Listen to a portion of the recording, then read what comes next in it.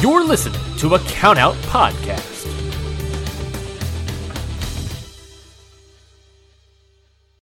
Countout provides a wide variety of bonus content that is right at your fingertips. On the Countout Patreon, our podcasts are creating bonus content exclusively for you, their listener. For only $5 a month, you can watch instant reactions to major shows, watch-alongs, early access to main feed podcasts, some fun goof and gag audio, plus shows from some of the podcasters' outside interests. It's the best way to experience all that the Countout Network has to offer. So head on down to patreon.com/countout to take part in some of the best and most fun content wrestling has to offer. Again, that is patreon.com/countout.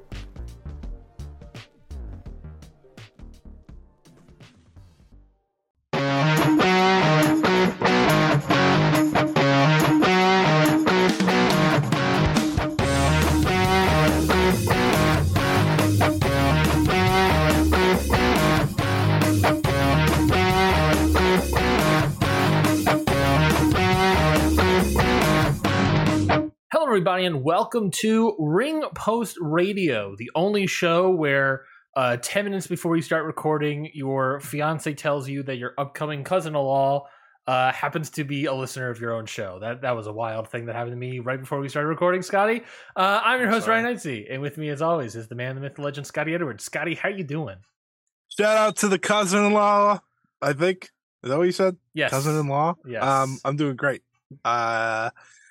I'm tired. I'm not gonna lie. I'm exhausted. I'm more tired today, which makes sense. Usually we do it in the morning than I am in the mornings, unless it's like I stay up for a show. Yeah. Because it's been raining all day. So, this is kind of the way to bring my mood up. I gotta sit here and talk about some pro wrestling. Yeah, baby.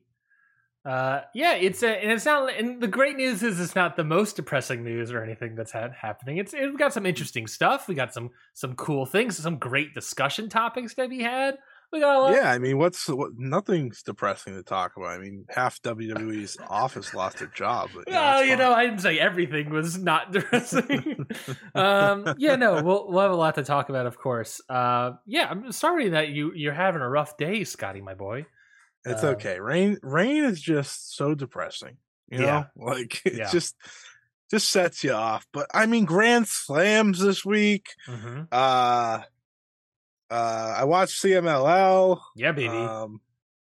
That's all I got. Well, we'll talk about Grand Slam. We'll talk about CMLL. We'll also preview New Japan and Noah. Both have shows happening next week as well. Plus, we got a bunch of news. So I think we'll just get right into it. I just realized I didn't put anything in order, but I think maybe the same thing will kind of tip off this week is kind of how we tipped off last week since it's officially happened. And that is, of course, the official formation of the TKO group, which is the new merged company of WWE and UFC. That's right, it's finally happened. It took place this past Tuesday. The formation is in place. And officially, as everyone was sort of talking about, the big headline that came out of it, I think there's several headlines that came out of it. But one of them is just like, this is the first time in the history of going back with any iteration of the WWE, the WWF, the WWF, Capital Wrestling Corporation. I forget what it was. Corporate? I don't know. Whatever iteration this is the first time where the McMahons don't have full control of this company. We didn't really talk about it last week, but I think just an interesting fact of this whole thing is that maybe 5 years ago, this was a family business. And then Nick Khan comes in, almost like the son Vince McMahon has never had, and it has fully become no longer a McMahon business. I mean, Vince McMahon still has control and he's on the board, but what are we talking? We're talking like 16% or something? We're talking like, he has some power compared to unilateral power over still everything. Plenty of power there. Still plenty of power, but, I was He's got power over a second company now. That is true. He has not just power over the WWE, he has power over the UFC, a company that at one point in time, his son Shane was like, hey, but what if we bought UFC? And he's like, nah, we're good. Now the foot's on the other thing. The more I thought about it too, about like how this is the first time where the McMahons aren't in full control. And how this is no longer a family business. I then rattled out, or really took the thought experiment to the full length of it all. Of, not to get morbid or anything, but whenever it happens, whenever Vince passes away, whenever he croaks, no. It could be. It could be that bad about a year from now. It could be 10 years from now. Who knows? It might be never. It might be never. I think his mom was alive till she was 120 or some insane number like that. And he'll keep working until then. It's insane.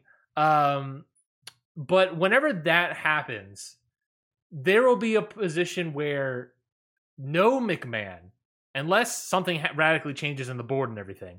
There will be a possibility at some point in you and I's lifetime, Scotty, where no McMahon will have power over the WWE. Something that, again, 5 years ago, we thought was inevitable. It's going to happen. And I think it's then where it will be most interesting to me. Oh, because we had 3-4 months of no Vince. That was pretty cool. That was an experience, right? It was interesting. Sure. And then of course he came back, and it was all right, it's back to square one. Mm-hmm. And now he's back in full power and stuff like that. So ultimately, it's still going to be the same WWE in many ways until he's gone. Yeah. So I think that's kind of how I look at it. But I do want to say this, for everyone that says things about the WWE titles, the UFC title is hideous. That was my biggest takeaway from that big picture in front of the Wall Street or whatever with the TKO. I was like, that belt is ugly as hell. Yeah. Damn. I don't want to hear a word about WWE ever again. It's about branding, baby. It's all about the branding. I don't care if it's about branding. That's an ugly belt. I agree. I used to, whatever. But in terms of the TKO thing, they've started off with a bang. In many bangs, I think. Yes. I have a couple. Whether you look at SmackDown or whether you look at signings, once they finally join together, it's very clear they're back in business now. Yeah, and I think that is, and not just that, but it also feels like the hiring freeze is over. Yes. Well, that's what I mean by back in business. Yeah. I think things are about to get very spicy over the next 5-6 months. Sure. Because I think free agents are going to be there that they're going to want there. And here's the thing. They can pay for whoever they want. Even more They're now. always going to be able to pay who they already have people, which we'll get to in a second. They've already paid for whoever they want. Yeah. But yeah, it's going to be interesting. I think a lot of things that maybe weren't likely a year ago are more likely now because of TKO. And I don't know if I really would have realized that 6 months ago, when this was first announced even. Yeah, and it's especially going to be interesting talking about that hiring processes. We're all still assuming, and there are seemingly reports that there is still going to be a potential contracted wrestler firing process, which may or may not be happening still, but there at the very least seems to be a hiring process. So you would, which is why it's like there has to be a firing process because it's like they're merging companies. Surely they want to cut some of their expenses out or whatever. But what's interesting is that there are free agents up and about. I mean, Rey Mysterio's contract is technically up at the end of this month, and he feels like he has put over his son. He feels like he has formed this new Latino world order, and he's about to put over Santos Escobar. And he went to NXT and put over Dragon Lee. So it feels like, I don't know, his contract should be coming up due. It feels like, they have all these things that are going to make the WWE product, at least in the short term, potentially more exciting, which will be helpful, especially now that ABC just announced that they're just going to run every football game they have on Monday on Monday. So that's tough. That's going to be very much needed for them, I think. But yeah, I think it's going to be interesting. And I think it's it's a lot of it is wait and see. I think, like I said, it's interesting in the short term. There is the long term thing of it all of like, how often do merged companies work out? And so what that will look like. Obviously, we'll get to it, but obviously the most of the firings that have taken place have pretty much only been on the WWE side. So obviously, as we sort of talked about last week in our preview of all this stuff, that it felt like there was going to be favoritism towards UFC because this again is that's what they owned first. Yeah, that's Endeavor / UFC buying WWE and merging the two brands together. So there is seemingly favoritism on the UFC side. So it is interesting to see like how much favoritism is going to be at play, how separate these things will all play out. And we'll see. I don't know, man. Short term, I think it's going to be very spicy. Long term, we'll see. I think it's a wait and see at this point to see what that's going to look like. Yeah, I will say I did think about this the other day, like how odd it is now that like the two biggest non-sports league entities are now one. Yes. Like that makes them huge. Yes. And like that's why I understand why TKO, Endeavor, they went and did this. Mm-hmm. Like it makes sense. It makes so much sense of why you would do this. Now you have the two combat sports-esque, leagues combined, the two biggest ones.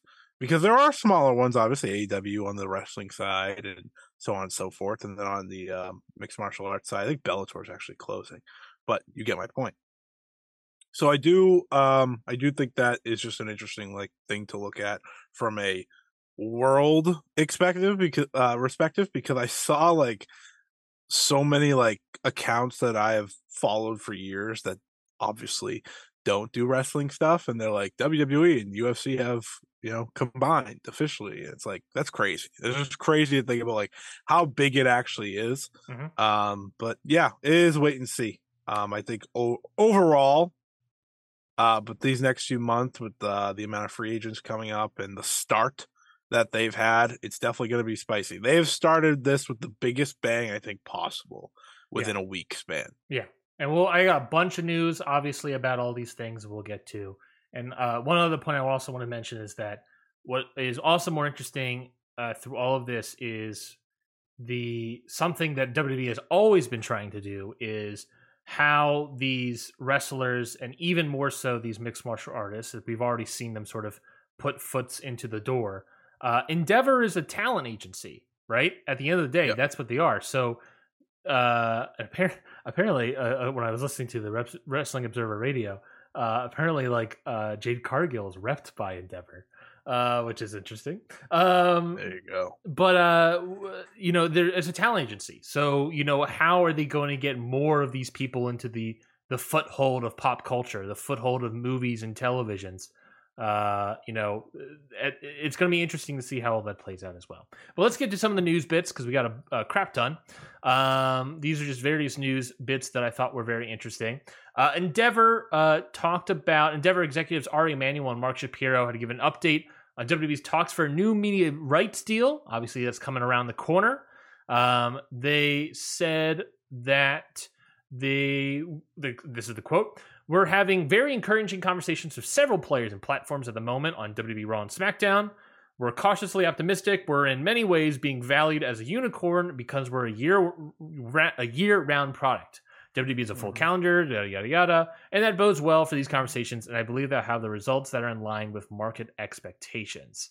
They also eventually go on to say that this idea of, and I don't know if it was them or Nick Khan, this idea of selling packages to different cities and whatnot as sort of a, SmackDown on Friday, WWE on UFC on Saturday, WWE on Sunday, and selling these bulk packages to different cities. That's big money right there for that company. Mm-hmm. There's been the sort of media rights people that have been in the word have sort of been Amazon, especially after Ari Emanuel and Triple H were spotted next to Amazon's Jeff Bezos at a Fashion Week show. There's talks, obviously USA Network. There was talks of, ESPN, Disney, especially with UFC already having that. Things we already kind of talked about, these same sort of names that we kind of talked about in regards to who might buy the WWE 5+ months ago, but they're feeling good. They're feeling good about it, and they're feeling good about their potential in the marketplace for these television deals. How could you not feel good right now if you're them? You know, like there's all these TV channels right now are scrambling to get products on their screen. I mean, ABC today just moved all of Monday Night Football to ABC. Like it's been on ESPN for years and only on ESPN for years. Yeah. ABC has now moved 10 games, I think, for now. You know, and I'm sure they'll move more when the time comes. And this is a week after that last minute deal between I forget what the broadcast company and Disney reached for the Monday Night Football games. Where it's just like these TV rights deals are getting all over the place, especially again on top of it all, you know, like you said about moving the games, all due to the writer's strike and the SAG actor strike. Which is going to destroy Raw as is. Sure. Going from ESPN to ABC is just a brutal hit for them as is. But it doesn't matter because Raw, SmackDown, now they're trying with NXT. I don't know if we have that on the docket. What kind of WWE has done to pop a rating for NXT, but they are going all in, and rightfully so, at the right time. You get these talks going as soon as possible, which, you know, that's just business 101. But you get these talks as soon as possible because what these networks are seeing is weekly live television that they don't have right now. They don't have anything on television, let alone live. Live already has an advantage, right? Live sports, that already has an advantage. But now you're bringing in the aspect that there's just nothing for them to put on. I mean, CBS is putting on Yellowstone, a product that they've had for years, on TV for the first time because it was on like Paramount or something. Like, it's all these little things that these companies have to do right now that is just giving WWE more money without a deal even happening yet. And that's going to benefit AEW as well. Yeah, 100%. It is, you know, these things that we talked about these months ago when the writer strike and actor strikes were starting, is that, you know, this could be a prime opportunity for WWE, especially with the TV rights negotiating deal around the corner. And if they can find a way, I don't know when the UFC streamer deal is up. I don't know that off the top of my head. I don't either. I wish I looked that up beforehand. I might look that up while recording. I don't know when that is up. But if you're able to... I don't think it's soon. I don't think it's soon either. But if you can try to, at some point, get those deals to run out the same time, and you can sell those streaming deals, at the very least streaming deals. I know we're talking TV rights, but at the very least you can package the WWE and UFC streamer deals together as one big package. You know, you're talking massive money for TKO. And I think that's based on what they are saying in terms of selling tickets for various cities. I think that's something that is very much going to be in their interest. And maybe UFC can find a way to get onto television, proper television if they did a show. They used to be, They used to be, but maybe that's something they intend to do as well. I think it kind of depends on how you look at it, right? Because I think what WWE did with Raw and SmackDown is still so smart, right? USA didn't want SmackDown anymore. So they sold it to Fox for a ton more money than they were going to get from USA or anyone. And that has been part of the popularity rise. I will say that. Now, Peacock is the biggest reason. But being on Fox doesn't hurt. You know, having 2 million plus eyes guaranteed on a weekly basis, it doesn't hurt. So it will be interesting how they sell moving forward. But it's very clear to me that I think they're going to somehow, some way get Raw, SmackDown, and even NXT on TV, whether that be with one network or two or three. They're going to do anything they can to sell them because I think it's going to happen. And again, this strike couldn't come at a better time for WWE. I don't like to look at it that way, but it's true. Well, let's talk about one of the major reasons why the strike is a benefit for WWE. And that is, of course, as we mentioned a couple weeks ago, John Cena made his return to the WWE, and he's working a bunch of dates all over the place. And then, and we'll get to maybe why this was a distraction effort on WWE's part, and then when The Rock was in town for a college football game day with Pat McAfee, the two of them showed up on Friday Night SmackDown. The Rock, during that college football sort of interview, talked about how WrestleMania 39 at SoFi Stadium of Roman Reigns was locked in. We'll get to that. We'll get to that locked in quote.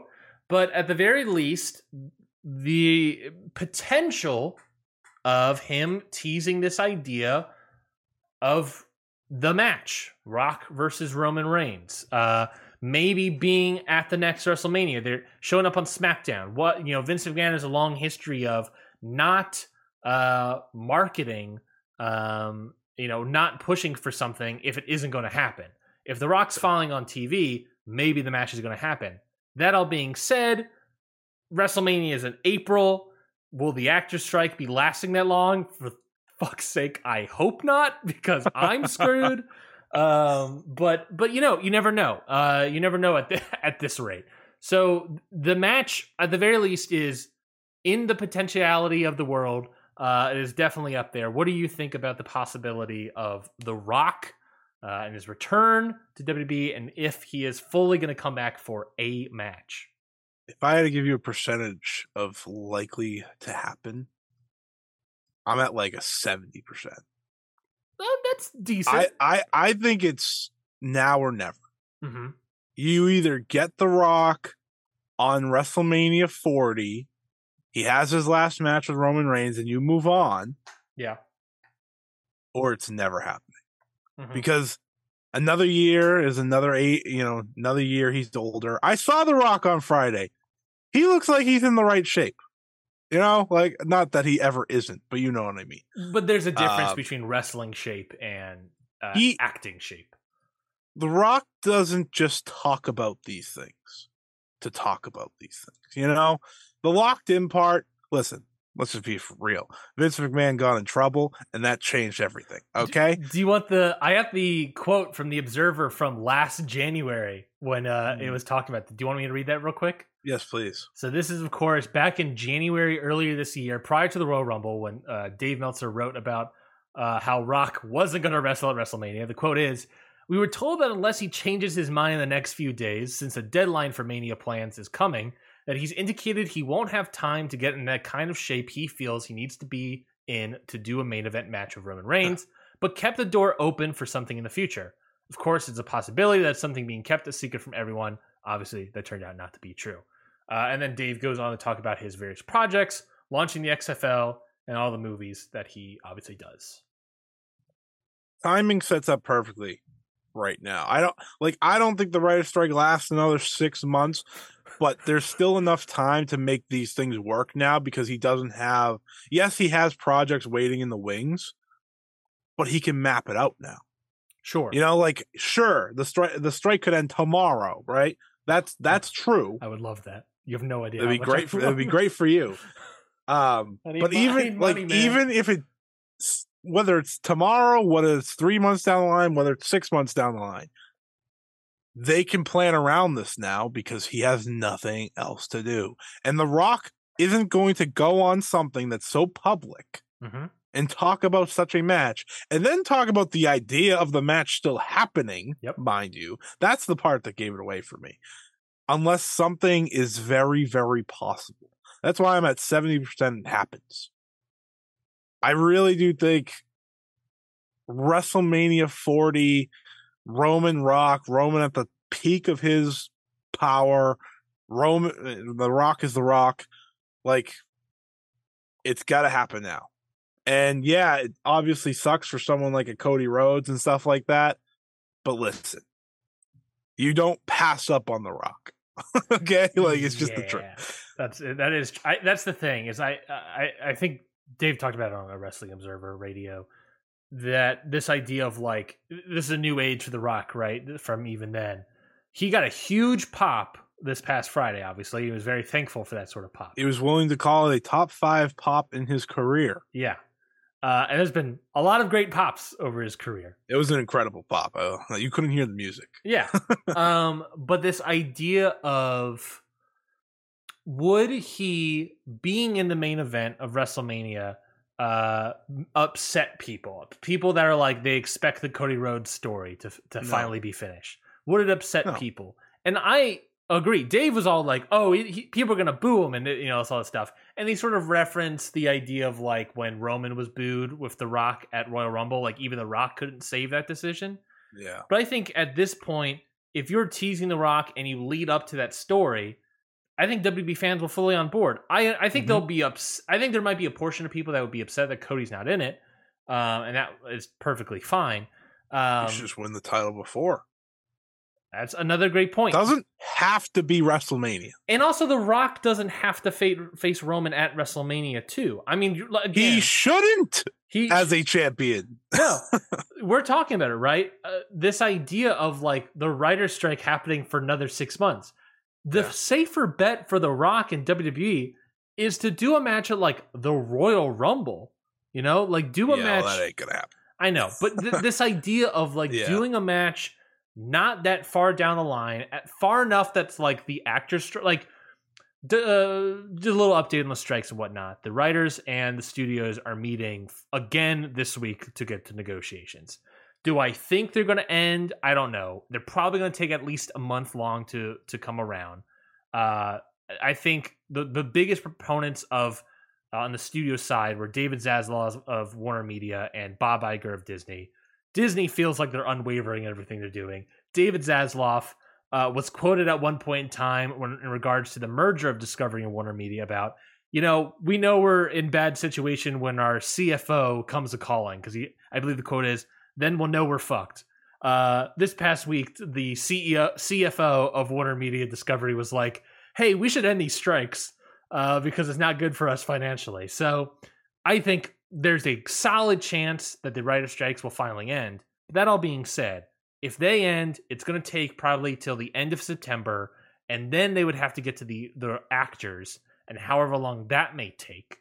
So there's a chance that you're not looking at actors coming back till like the new year, till like January, maybe as early as December. But at that point, we all get 2 weeks off at the end of the year of December anyway. Right. So there's a good chance nothing might happen with the actors until January. Because at the same time, even if they come back, settle on something, productions will resume again. But all the new stuff, the writers have to write. So who knows what's going to happen? Yeah. To me, I just think like The Rock. Here's how I would do it. If you get The Rock to confirm, to actually lock it in. He likes to say locked in. If you actually get this locked in, and I think it's more likely now because he has a great relationship with the UFC aspect of this as well. Yep. That's why like him being the first person essentially to show up on Endeavor owned WWE television was a very big like, ooh, okay. I know they're not like owned / they don't fully own them, but you get my point. Sure. To me, I think that was a big sign of like, okay, if he's going to do this, it's going to be now because of these relationships. But I would book it in the sense that Roman's not even champion when you do the match, because Roman doesn't need to be champion to face The Rock. He does not need to have the title around his waist to face The Rock. Back to the old Cody Rhodes should have won the title at WrestleMania bit. This whole thing has been about the tribal chief, not the championship. You know what would be the right thing to do based off of timing? Survivor Series is in Chicago, Illinois. Yeah, that is true. That's pretty much like a former home of AEW to me. Former? Well, the former home of Cody Rhodes, who was in AEW, I should say. Sure. Not former AEW. Not former home of AEW. AEW is very well, still very much running Chicago. Even with CM Punk gone, they still run Chicago. But my point is that I would just have him win the title there. They've started some random story with the Usos that I don't really understand. that involves Cody Rhodes. So to me, you're just pretty much setting that up anyways. So you either just do it at the Rumble or you do it at Survivor Series. One of the next two big shows, you call it a day, Roman loses the belt, then you can go to The Rock. But that's only if The Rock says yes. And he has to be locked in. You know, you can't just do it. Yeah. Like, otherwise, you just wait till WrestleMania and you have Cody beat him there. If that's the plan. I don't know why we're all acting like this is guaranteed the plan. Yeah. I don't think anything's locked in. We're in the bottom of the third, baby. We don't know anything. We don't know anything. So I just want to put that out there. I gotta, yeah, it's big that The Rock's back. Mm-hmm. Now it's wait and see. Exactly. And we'll wait and see for sure. I'd mentioned it at the top when we were talking about The Rock, that perhaps The Rock being in WWE on SmackDown was a little bit of a distraction in terms of the PR department and of what's left of the WWE PR department, because on Friday, there were multiple, I believe it said 100 people were laid off from WWE specifically following Endeavor's acquisition of WWE, which included multiple executives. Earlier in the week, I believe it was the CFO, Frank Riddick, who previously was an interim CEO during the Vince McMahon accusations, the canceling, all that stuff. He didn't really fire. He kind of left. But there were a bunch of other people that left along with various departments. The big names coming out of it was Jamie Horowitz, who was one of Nick Khan's first hires coming to WWE from ESPN. He was the EVP of Development and Digital, and Catherine Newman, the EVP and Head of Marketing, which honestly, I feel like the Catherine Newman one's a big loss. I feel like WWE has a great marketing department, and losing your head of marketing, I think, is a bold move. Like we said, Horowitz was hired in WWE in June 2021 by Nick Khan. He was previously worked for ESPN, Fox Sports, and DAZN, and also had sexual harassment claims, but that's a whole nother story. Catherine Newman was a chief marketing officer for Manchester United. There was also the Amanda Bloom was let go. She worked as the director of enterprise master data and governance. She was there for 8 years. And then a bunch of other employees across different departments, including like the podcast department, which I can't believe was still a thing, the video departments, and all of that stuff like that. And also Dana Warrior was a name listed as well, but I don't think that's much of a surprise for most people. I guess that's the most notable, like, wrestling fans would know the name. Sure. Yeah, and I think like the podcast departments, I think that was a long time coming anyways too. Didn't even know they still had a podcast department. Honestly didn't. I was the only person working there. What's his face from what's his name? The old Wrestle Sheet guy. Remember him? He worked on TMZ. Oh, Ryan Satin? Yeah. Is he the only guy that's part of the podcast department? Think he wouldn't work with Fox. No, I think he was with Fox. Is the podcast department the Ringer as well? Are they part of that department? I don't know. Are those shows still around? I don't listen to that. There you go. I think it's safe. But yeah, like we said, terrible news to come about it. This was obviously an expectation from everybody that people were going to be let go. I think those are some bold names to let go as well. I don't know who holds the positions on the UFC side, so I can't necessarily compare and contrast. Also, I'm an idiot and I don't necessarily know how to compare and contrast those sort of things. UFC does really well, so maybe that will help. The argument is who does better at marketing, UFC or WWE? I almost feel like the WWE does better at marketing, but I'm going to assume the UFC just because UFC is a bigger entity and hotter than most things. That's sure. That's sure to be true. But I don't know. I couldn't really tell you. Like, I can't sit here and tell you one talk about the person's championship better at their belt. You talk about the UFC championship belt. That's got to be part of the marketing department.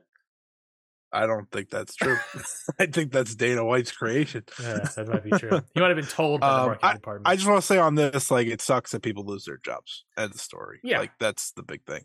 And unfortunately, we are sitting here probably awaiting more jobs to be lost, which is just the shame of it. It's the expectation of it. Mm-hmm. But unfortunately, that's not just a wrestling thing. That is business. Yeah, that is every merger is going to have this sort of process. And you have duplicate jobs across now a merged company. there are going to be these firings. And it's a shame that has to happen, but that is the reality of business and mergers. On Friday, there was also reports saying that talent cuts were also on the way. People presume Friday, but they haven't happened. As of 7:45 p.m. on Monday night, nothing's happened talent-wise either. The reports about that, I just want to say, like, the reports of that is like, wow, good assumption. I know. I see that every once in a while about like news. I think I saw that in regards to CM Punk today, where it was like CM Punk's not going to sue AEW. I was like, yeah, I mean, it would be stupid for him to sue that. Apparently, there's video footage of him, I don't know, maybe attacking his boss. So sounds like a losing effort there. Look, man, I don't think it would be smart to sue this man with billions of dollars and great lawyers, probably. He's already sued. He's already had to be in legal troubles. I'm sure he doesn't want to do that again. No. But yeah. So yeah, as of right now, there aren't any firings. I mean, as of right now, there are literally a talent camps in NXT. So there might be hiring people soon. These hiring freezes might finally be over. So who knows what's going to happen there? The unfortunate reality here is I don't want to say one person's going to lose their job, any person's going to lose their job. But based off of UFC's history, if anyone's going to lose their job, it's going to be maybe some people that have never seen TV. Which would be a lot of NXT, yeah. And then it could be bigger names that are kind of older. Yeah. That's also possible. I'm not going to say like Brock Lesnar, obviously. But like, I'm not going to name anyone because that's not something I want to do. But I'm just saying, if that's a UFC thing, when people get older and, you know, maybe they're not a main event locked in star, they lose their jobs. And if they're not big in terms of merchandise or something like that, that's always a possibility as well. If they're trying to cut costs, which you're going to cut a lot more costs there than somewhere in the farm system. Exactly. And I'll mention two names, not as firings, but rather of just letting contracts run out. I think Edge is a contract the UFC TKO would easily run out. Yeah. And I think Rey Mysterio, like I said at the top, his contract runs out at the end of the month, and he's obviously been putting people over and making new quote unquote stars for WWE for the past several months, up to a year. I think you would easily let his contract run out. Do Legends deals end? You know what I mean? Like, is that something that TKO? Depends how expensive those are. Yeah, I have no idea how expensive those are, but is that something that, like, are they going to be worthwhile? And that's a huge thing because you never know. You know, if a Legend deal runs out, then Keiji returns to Noah, and and then we're back, baby. I think a lot of Legends deals are like merchandise oriented mostly. Yes. I don't think it's because so many of them like do other dates, you know. Yes, but I don't know. Well, it's something like they're not going to let Steve Austin run out on a Legends deal, but I'm sure they're going to allow Sergeant Slaughter to close up shot for the WWE. Yeah, I'm maybe sure the Dudleys who they just signed the Legends deal. So. Bold move, Bully Ray. I can't wait. These are the things of like those are the sort of like examples I can think of that you're sort of talking about. And I don't want that any to happen on anyone. But again, this is the nature of the beast, and it's not great, but who the heck knows?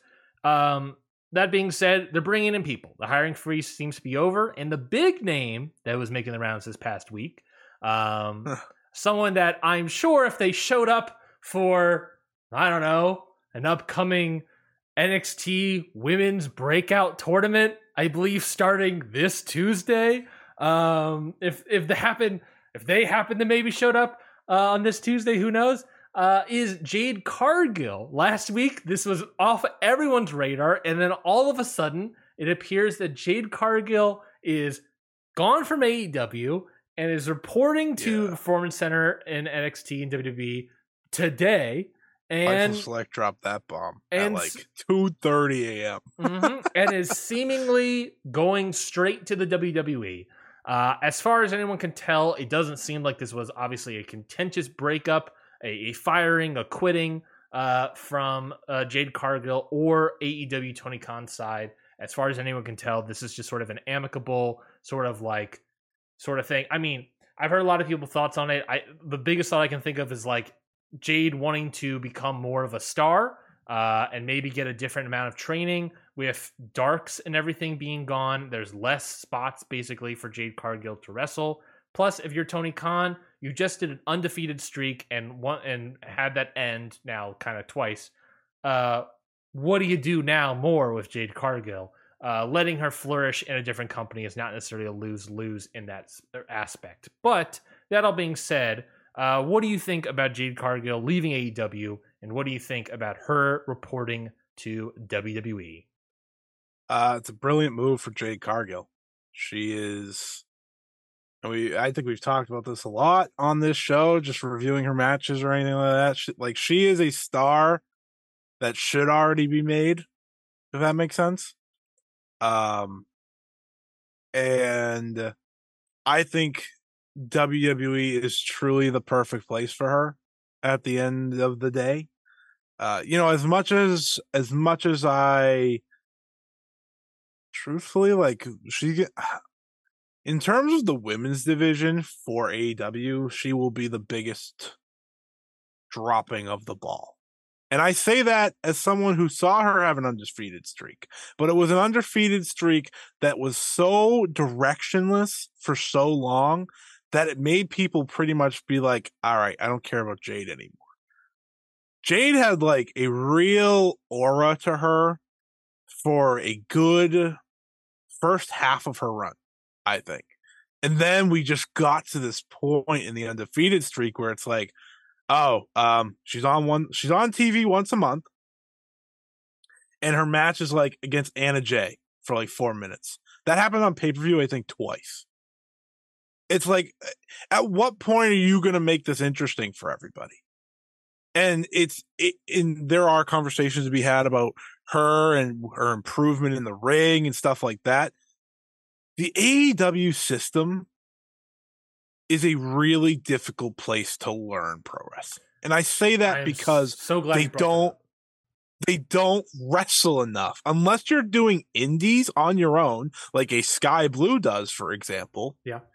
Or Billy Starks. Or even the Acclaimed. You're not. Yes, exactly. You're not going to get the in-ring reps at the end of the day, you just need the matches. You can practice in a ring all you want. Yeah. Jade practiced with Bryan Danielson of all people. Yeah.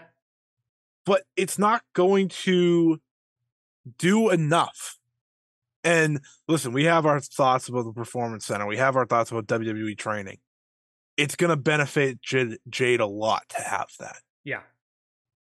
And I think this is the perfect move all around because sadly, we got to a point, I think, in AEW where what were you going to do with her next? You dropped the ball months ago. To me, it was all right, this is just probably the best for both moves.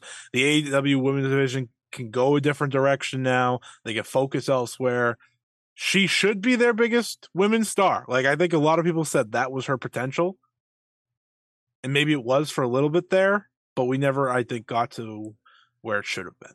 Yeah, I mean, a lot of that feeling was also in part to waiting for Chris Statlander to come back from injury. But I feel like a lot of people felt that way even before Chris Statlander was getting injured, and that it was it should be Chris Statlander that defeats her. Or, I remember Willow should beat her at one point. Even before Chris got injured, there was starting to get that turn of, all right, this is going on a little bit too long. Same thing of we're not necessarily seeing improvement from Jade Cargill. And I think the big thing that isn't talked about enough, and I'm so glad he brought it up, is that this idea of, can AEW develop wrestlers' skills anymore? It seems that the idea was, and Tony Khan mentioned this again at one point in time, that the AEW Dark and AEW Dark Elevation was their performance center. But since the whatever deal they struck, their exclusive deal that they struck with WBD, where it ended Dark and Dark Elevation, that went away. And now all these people that show up, some maybe a little bit bigger stars that show up for Dark and Dark Elevation are no longer able to do that. Now, if you're showing up on Dynamite, there might be one or two dark matches at the beginning, then the Rampage taping afterwards. Show up for Collision, you get Ring of Honor, but Ring of Honor also has its own group of people that are not on AEW television. So you have this sort of performance center, as Tony Khan once said, suddenly gone. And it's a matter of how can these people get reps? Yes, Jade Cargill can wrestle and train with the best wrestler in the world, Bryan Danielson. But if she's not going out there and wrestling on Dark Elevation, wrestling on Ring of Honor, even wrestling on Rampage, wrestling on those house shows, then she's not getting enough reps. And they wanted to, cap off all of her time, constantly being like, okay, we're going to cap it off at like 20, 30, 40, 50. They want to make it a good number. They could have easily gone up to 100 and then have Chris Statler do that. And then obviously Jade would then have 100 matches. She has, let's look at old Jade Cargill's cage match here to see how many matches she has had. Let's see. Jade Cargill, 31 years old, has only wrestled 64 matches. And that is roughly one match a month. Maybe two, maybe three, maybe four, maybe five. How many of them went over 5 minutes? Another great point. How many of these matches went over 5 minutes? It is just simply not enough time. Her most amount of matches in 1 month was September 2021. She wrestled 6 matches, which is a decent number for a TV wrestler, I guess. But we're talking Dark, All Out, Dark Elevation, Dark, Dynamite, and Rampage. Of that, 3 of them were sub a minute 30. One of them was 6 minutes, one of them was 9 minutes, and the other one was a Casino Battle Royal. Where that doesn't really count. I guess it counts. I would say that does not. No. So it is simply someone who doesn't get enough reps, and it feels like the development model for AEW has changed to a point where unless you're working Ring of Honor, I don't know how, I don't know how much reps you're going to get within the AEW system, because as we've seen with everything else, it's like we've talked about it before in regards to the AEW women's division. We're speaking about Jade Cargill. That one of the reason that the women's division, I feel, is very stunted is because they only get one match a show on like Dynamite or Rampage or Collision. And then you can only give 2, 4, 6 people a week a rep to potentially have some sort of match. Not counting if they wrestle the main event of Rampage and then wrestle the main event of Collision the same week. There are just not enough spots for these women to get more reps. And unless they're working Ring of Honor, which a lot of these women... Or indies. Or indies, which a lot of these women just simply aren't. Same thing goes with the men, of course. And you're not developing stars fast enough or consistently enough. You're not giving it women enough reps. So it's just naturally, because of all this, the women's division is going to be naturally stunted. And it's just like there is seemingly no way to fix that unless you work indie dates or work Ring of Honor, which is already semi-exclusive to specific people. That all being said, Jade Cargill going to NXT, way more reps she's going to get. She's going to wrestle multiple times. She might not go to NXT. We'll talk about that. But I mean, sort of the performance center, I should probably say. Yeah. We'll talk about where she could go in a second. But going to the performance center, she'll get way more reps. She'll wrestle all the time and get constant training about it. Yeah. And I think that'd be a huge improvement to her career. Hopefully. Maybe we've seen the peak of Jade Cargill, but maybe we haven't, and maybe we'll see more of it in the performance center. I just think it's a place where, unfortunately, like, raw athletes can't necessarily go because they're just not going to learn everything they need to learn through the simple of wrestling in the ring. That's a fantastic point. How often has AEW turned raw athletes into stars versus WWE? Into not stars, I'll say wrestlers. I mean, don't get me wrong, WWE has that in them, like that's what they've always done. Sure, but the argument it feels like the argument you're making is that like WWE is way better at turning athletes in training them how to wrestle than AEW is. Yeah, without a doubt. I mean, AEW's only had a handful. Let's think. Let's a think. Go-Go? Anthony Ogogo. I don't know about that one. Big, tall, giant guy. I can't think of the name of. Paul White. No. The Indian guy. Trench. Trench. Actually, Trench was someone, I believe. He was a baseball player.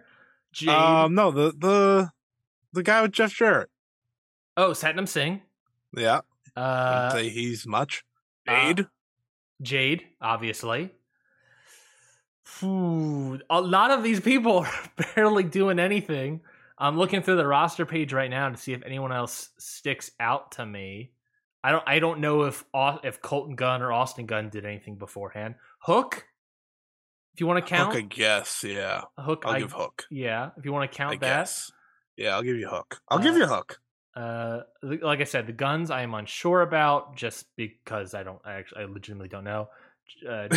Legitimately don't know what that is. I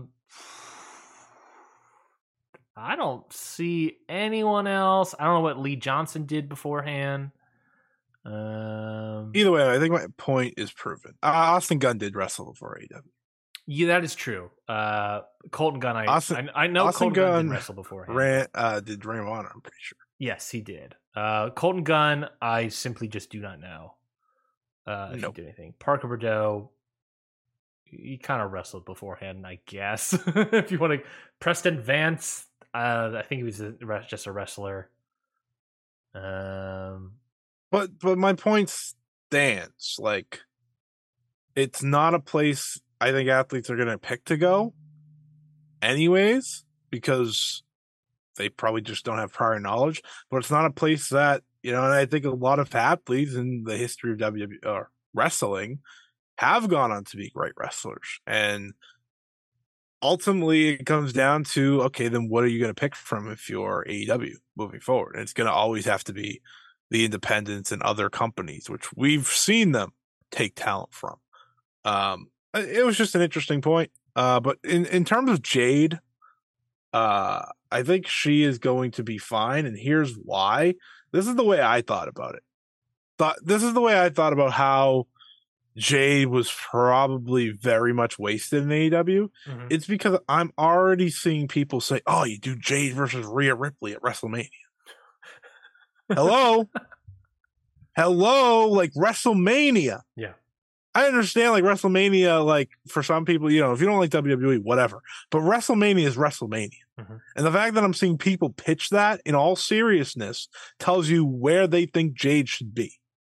And I could believe it if WWE wanted to run Jade versus Rhea Ripley 6 months down the road at WrestleMania. Yeah. That's money for them. It's money in the bank. Let's talk about that. Well, yeah, let's talk about that. Where do you think Jade Cargill is going to go? There is obviously this idea of NXT, even if she was in there for like 6 months, then bring her up to the main roster so she gets even more seasoning.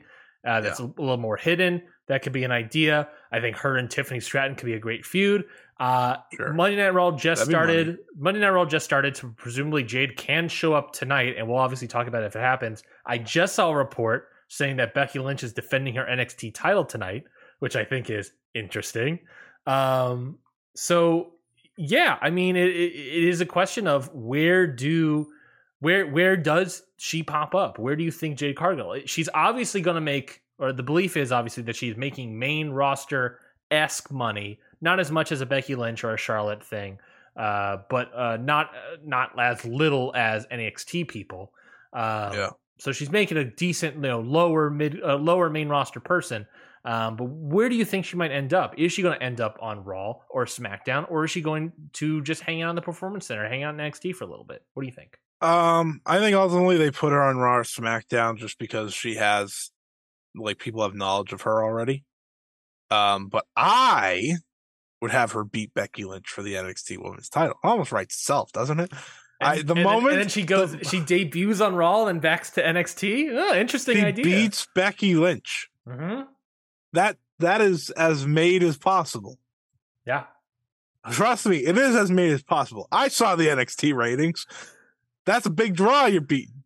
That's what I would do. I was about to say, steal a star, make a star on Raw, bring her back to NXT. You're trying to also pump up the NXT ratings. Maybe Jade can pump it up even more. Yeah, and I think you were absolutely right in kind of, NXT is the right place. But I do understand why they wouldn't. Mm-hmm. It's she's someone that you want appearing especially right out of AEW. Like, I'd get her on TV this week. Yeah. I don't care if it's in the stands. I don't care if it's with a microphone. I would have her on TV this week. She just wrestled this past week for a title in the other company. Mm-hmm. And mind you, I thought it was the best match of her career. It was really good, actually. Like, they did the Haas stuff, and I was like, this is great. This is exactly what she should be doing. And I was like, and she's leaving. Awesome. Wonderful. Like, this is how it goes. Raj Giri, pour one out, buddy. You nailed that one. You put a lot of money on that. Good job. Yeah, no, I would put her on TV as soon as possible. I would get her on TV as soon as possible, whether it's Raw, SmackDown, NXT. Doesn't matter. She is going to be a big star in WWE, and she knows that. That's why she's going there. It appears Becky Lynch's NXT title defense is an open challenge. Yeah, it's not against Jade. I just saw who it was against. I don't know that. Fightful Select said who it was. Oh, okay. It's Fightful Select. Do you care if we say it on air? It's Tegan Knox. Like, Ugh. Ugh. Like, it wasn't exciting. It wasn't exciting, but Jade's WWE is, and now AEW's gotta respond. They got because losing another woman who you pretty much invested half the division in, who beat most, if not all, of your division for a year, at least. You just watch her walk out. Oh man, this is not helping the women's division conversations in this company at all. It is not. No. It's just another thing that they got to bounce back from now. And I'm sure they will. It's just, we talked about like free agents. Chris Statlander's doing her best job at doing it. Completely agree. We talked about free agents before. It's like how many female women's free agents are available? Mercedes Moné is obviously the most obvious one, but beyond Mercedes, who? Give me some more names. My first reaction when Jade was going there was Mariah May has to be your future now. Because if she's not, what are we doing here? Because like she's the next big star. 13 seconds ago, Sean Ross Sapp. Tegan Knox was slated internally to challenge Becky Lynch for the NXT title. Instead, she worked main event. Oh.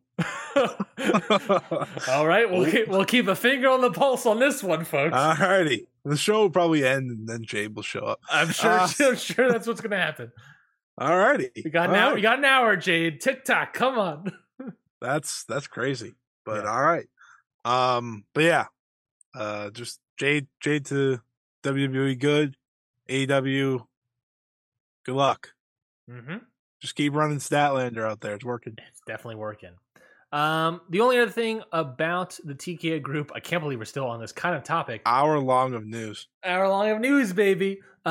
Is that Nick Khan mentioned that, and then it was sort of further talked about by another executive, that the WWE-UFC merger could offer some fighters of the UFC extended careers where they can sort of retire from the UFC, from mixed martial arts, and join the WWE and become wrestlers. Take some of those big personalities and cross over from the UFC to the WWE.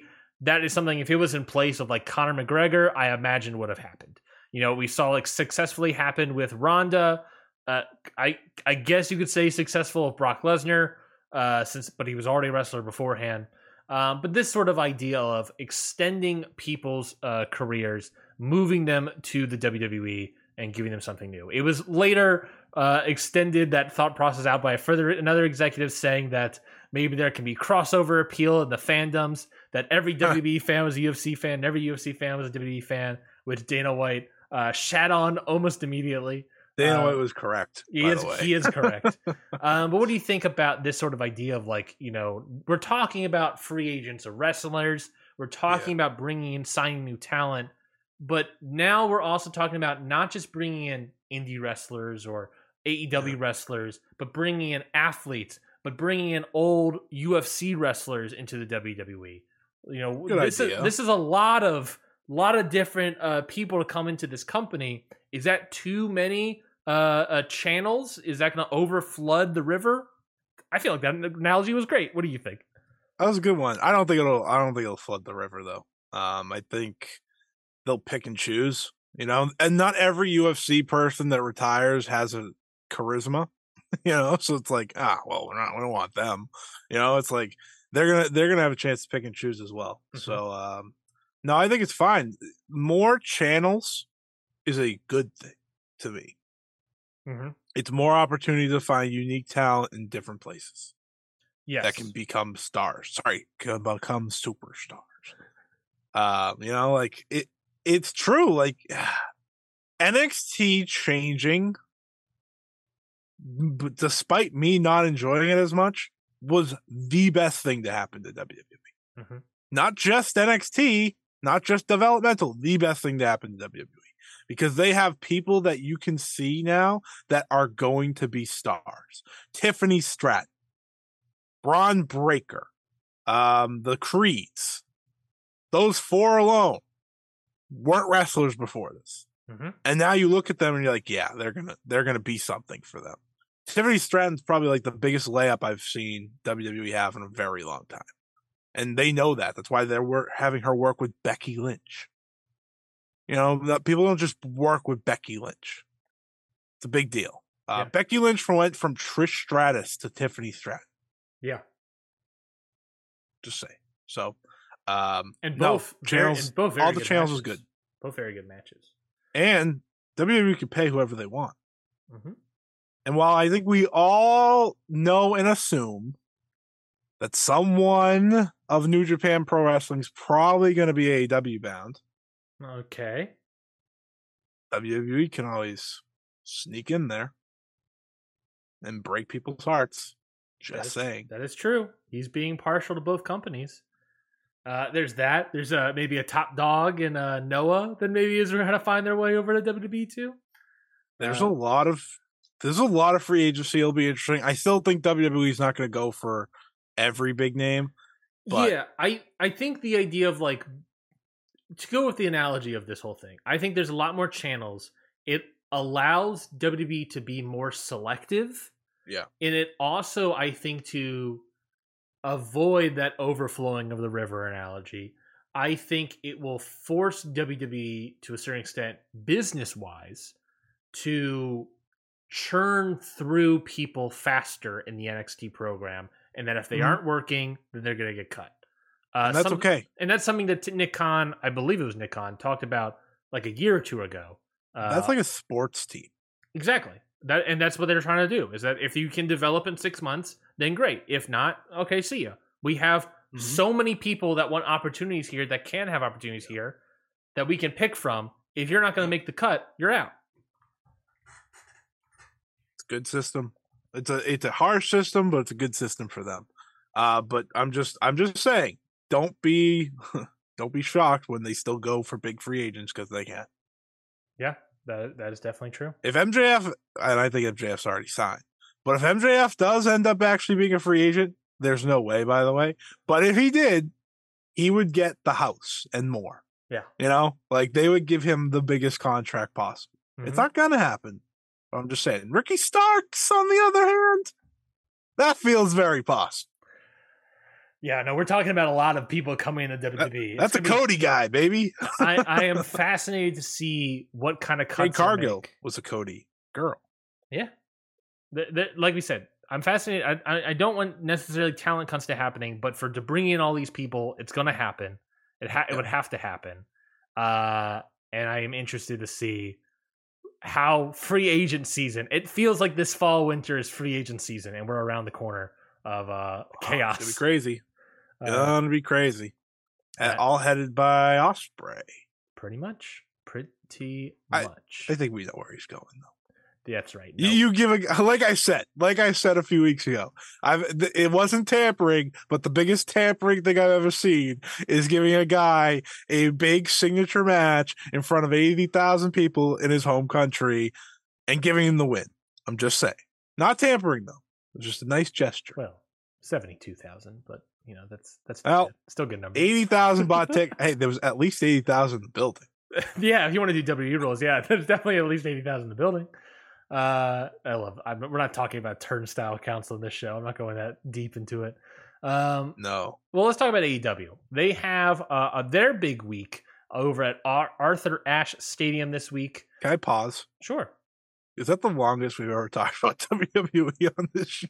And a lot of positive light too, a lot of real positive about it. Not really, I don't know about positive per se, but no, but like most of it was positive. Yeah.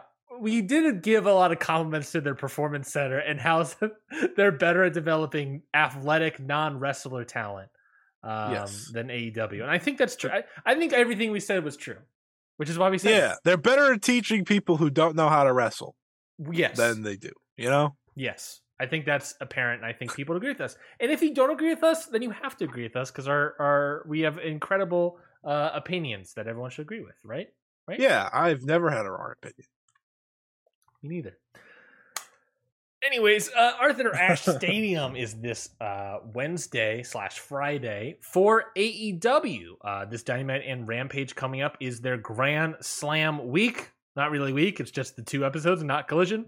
Happening again, like I said, in New York City, New York, Arthur Ashe Stadium. And we have what I believe is a full card for these 2 shows. So we'll sort of give maybe our thoughts about each match real quickly, Scotty, and then we'll move on. Collision's loaded this week, so I just want to say, I'm almost looking forward to that show just as much.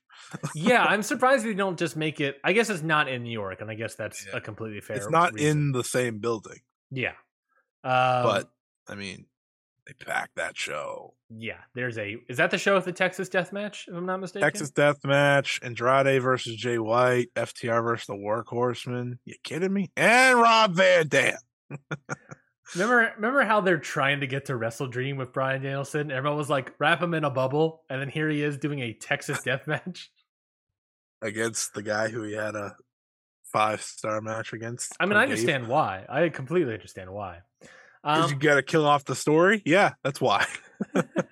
Zack Sabre Jr. is never getting that match, is he? Never going to get it. Oh my God, I didn't think about it that way. He's never going to get that match. So AEW Dynamite, what they have on the docket here is let's talk about Rampage first. I feel like let's build up to Dynamite. Because Dynamite's obviously a more interesting card to talk about probably. So Rampage, of course, has a tag team match between Christian Cage and Luchasaurus versus Darby Allin and Sting. Do you have any thoughts on that match, or should we just do all Rampage? Let's just say all Rampage. Christian Cage and Luchasaurus versus Darby Allin and Sting. Like I said, the AEW World Trios title match: The Acclaimed and Billy Gunn versus the Dark Order, Alex Reynolds, Evil Uno, and John Silver. And then Ring of Honor World 6-Man Tag Team titles: the Mogul Embassy taking on the Elite, Hangman Page, Matt Jackson, and Nick Jackson. That is your Grand Slam Night 2 Rampage show. Did you happen to? This isn't going to be on Rampage, but I guess I just want to bring the other title picture that is happening. They're going to do the Righteous versus MJF and Adam Cole. What is wrong with this company? What happened to the AEW I knew? Why the hell is the Righteous here? Well, yeah. Remember how they were supposed to beat the Young Bucks at Wembley? Yeah, remember how they were also supposed to be part of the Wyatt thing? Well, that definitely didn't pan out. Yeah, because remember when they showed up randomly in the audience of an NXT and everyone was like, "Wait, is that Vincent and Dutch?" And they were just fans basically in attendance. But everyone was like, "Wait, what are you guys doing here?" Yeah. But anyways, 2 Grand Slam. It looks like a great show. At least the Wednesday one does. Nothing about Rampage. You don't have any opinions on 2 trios title matches and a Sting Christian Cage face off? Hangman and the Young Bucks should absolutely win. There you go. Yeah, I can agree. That's my thoughts about that. They should absolutely win. Mm-hmm. The Dark Order my pitch is the Dark Order wins, the Elite wins, and then we combine these trios titles into one belt. That's my pitch. You've had enough. I've had enough. Too many accounts. Too many titles. Let's just trim the fat a little bit. Well, yeah. I think just giving the Hangman Young Buck, like, I feel it's. I'm gonna say I think it's lazy. I think there's a laziness happening here because they want to clearly give people things to do. Mm-hmm. So they're like, oh, we'll just give them the Ring of Honor titles, MJF and Adam Cole. Sure. Like, why aren't MJF and Adam Cole the tag champs? Because what are FTR doing right now? Having an open challenge on TV? That's all they're doing. There's laziness. I mean, you say uncertainty. I think that's tomato, because in some ways you can say laziness, in other ways you can say, we're horsemen, baby! Yeah, let's go! Okay, but like, they could have done that match without the titles. Now, they're doing FTR versus Aussie Open, so I'll get over it. But, I'm just saying. I get what you're saying. Why don't you just give the Hung Bucks the trios titles? I let me tell you, I don't care about the Acclaimed with holding belts. Yeah. Their segments kill me. Yeah. Now. Yeah.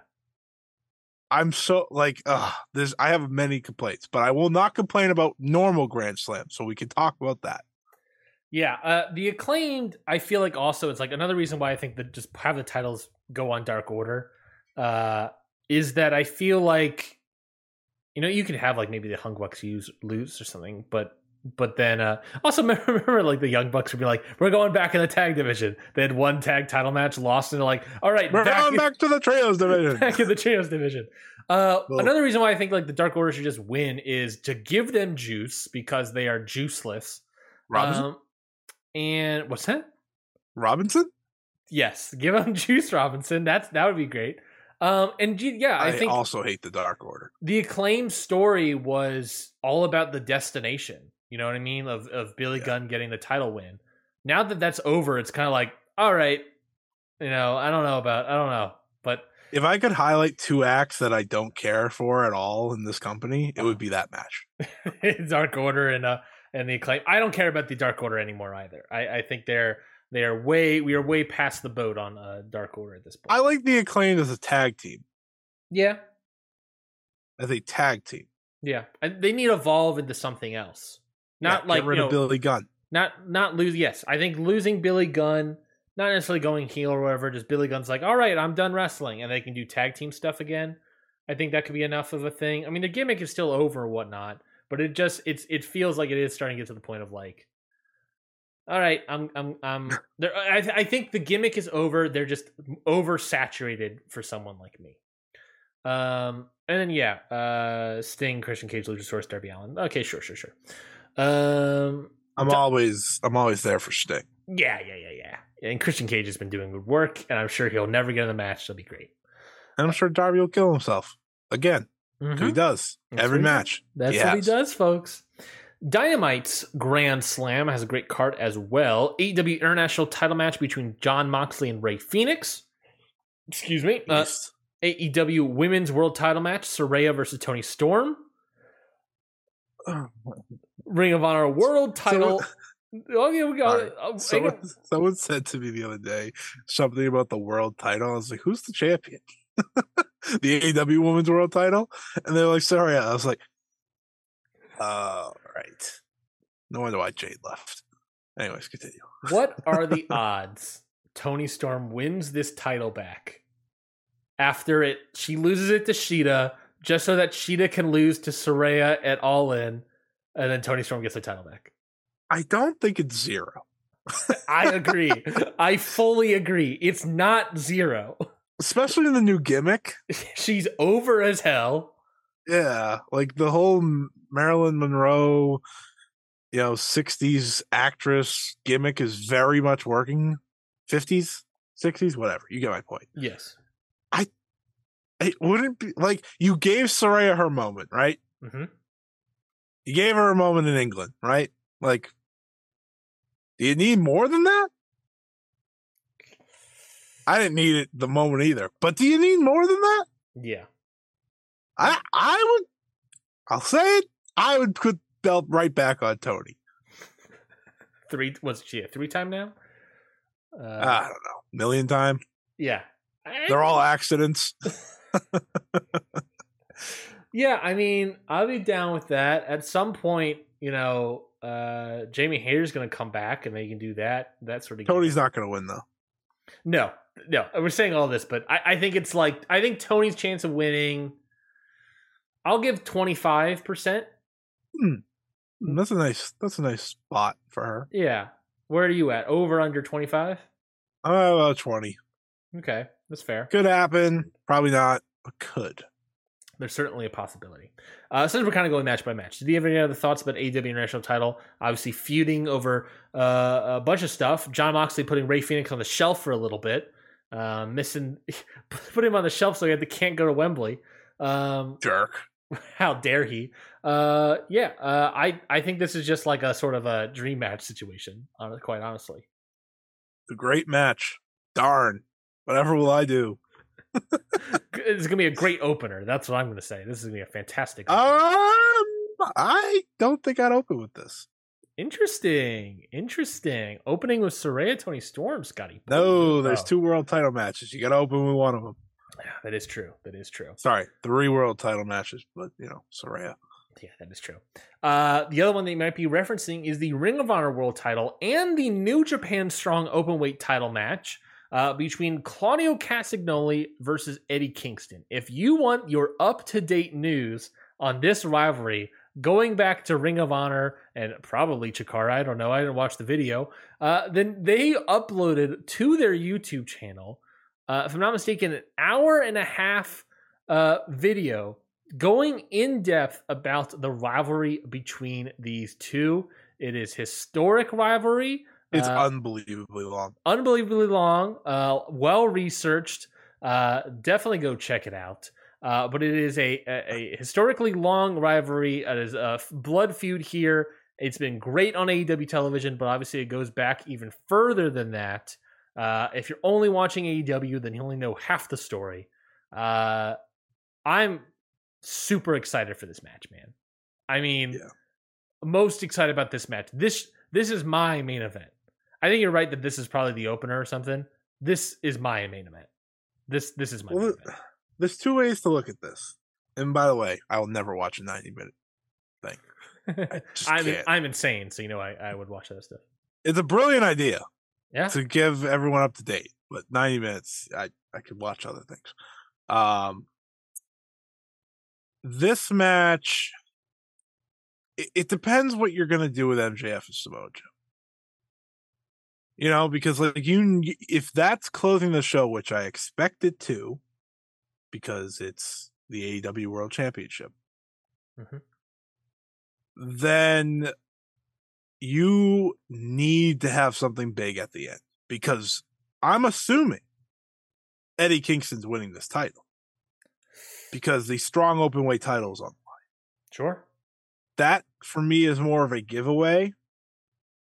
And if that's the case, that's going to be the biggest pop of the night. And it's probably going to be the match of the night unless, MJF and Samoa Joe go to a level that maybe I'm not expecting them to. And I think that'll be a great match. But this has the story. This is going to have the energy of the crowd. This should be the biggest match of the night. It's going to have the most satisfying ending, I think. At least consider it for the main event. If not, definitely open the show.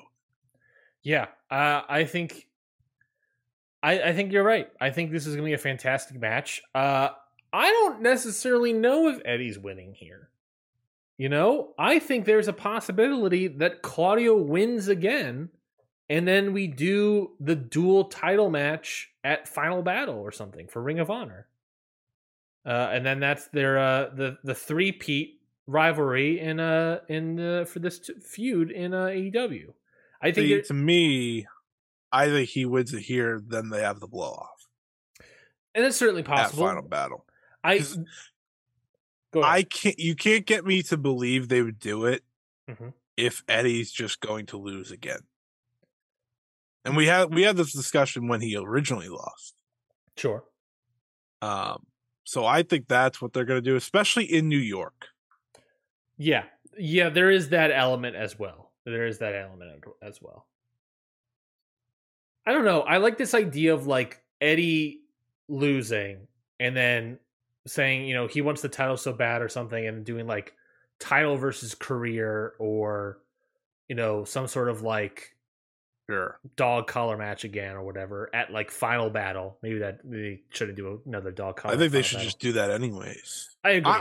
No, but I like this idea of like I just want the image of like a bloodied Eddie Kingston like crying as two belts are placed on his shoulder. Like there's something about that, and I feel like we get that at Final Battle. I don't necessarily think we would get it here. Now you're right. He is in New York. It's sort of a hometown boy here. It's not often where it's typical that AEW will give the hometown person the win, but they're also kind of leaning that the hometown person is MJF more, just in terms of like PR and everything. So I don't necessarily know, but I don't know. I like there's something about I think either way, it feels like a match between them also has to happen at Final Battle. It's just how is this going to happen? And I think they'll do it. It's just a matter of, is Eddie winning here or is Eddie winning at Final Battle? Mm-hmm. I think either way, it'll be great. You're right. I agree. So I'm not too worried. Though they need to start selling more tickets for the show. That is certainly true. We'll get to a little bit of that conversation in a little bit. Chris Jericho versus Sammy Guevara. The Le Sex Gods explode, kind of. His feud has sort of we're friends. Who cares? We don't want to fight, but we're still gonna fight because we have things to prove. But we're still friends, so it has like a little bit of that. But what do you think about Chris Jericho versus Sammy Guevara? Could not care less about this match. The promo didn't get you? No, like the problem with Chris Jericho now, and I've said this before, is that the whole beauty of Chris Jericho for a long time was that he would do, a few feuds, few stories, then he'd go away. And then he'd do a few feuds, few stories, then he'd go away. He just has never gone away. And yes, I understand he can still have good matches from time to time. But his stories are brutal. Yeah. And I don't care about this. I haven't cared about the Inner Circle in years. Because that's what this is. You can call it JAS all you want. It's just the Inner Circle. Yeah. Well, that's fair. I agree with that. Literally, these two are the Inner Circle. Mm-hmm. I don't care about Le Sex Gods. I don't care. They beat Aussie Open. How am I supposed to, enjoy this? I don't. They beat Aussie Open, a team that is challenging for the World Tag Team titles for AEW in less than a month's time. Makes you think. Makes you think, what the hell are we doing? Makes you think, what is it Aussie Open and not Chris Jericho and Sammy Guevara at Wrestle Dream? It'd make more sense. It'd be a better match with Aussie Open for sure, obviously. We all know this. But Wrestle Dream's 3 matches are about as good as you can get, so let's maybe not give them ideas. You know what I mean? It just makes more sense. I know what you mean. It's I hope it's it's gonna be a good match, and I'm not concerned about that. It's just sort of is it though? I think they'll get to a good match. I don't think Chris Jericho is gonna go out there and try to have a bad match. I think he's gonna work really hard to have a great match, and obviously Sammy Guevara is gonna do the same. I think it's gonna be that. It's just sort of I know I don't like any of these guys either. The thing is that I think the bigger question around it all is this match, is this feud or whatever, is this whatever finally gonna make Sammy Guevara into the next level star that they're trying to get him in AEW? We look back at the sort of 4-pillar feud at Double or Nothing. Who was arguably the worst person in that feud building up to it? It's kind of Sammy Guevara. He sucked on the microphone. Come on. You set me up for a perfect Jack Perry dump. I know there's going to be a Jack Perry dump. And that's why I cut you off so quickly. Is that Sammy Guevara sucked on the microphone, and he was you watched that, and it was very obviously, this guy ain't it yet. Is this feud going to get him there? No. He's been with Jericho for years now, and it did not get him there. Is this feud going to get him even more? No, I don't. At this rate, I don't know what's going to get him there. Nothing. Yeah, it's a tough spot. So not everyone's meant to be a main eventer.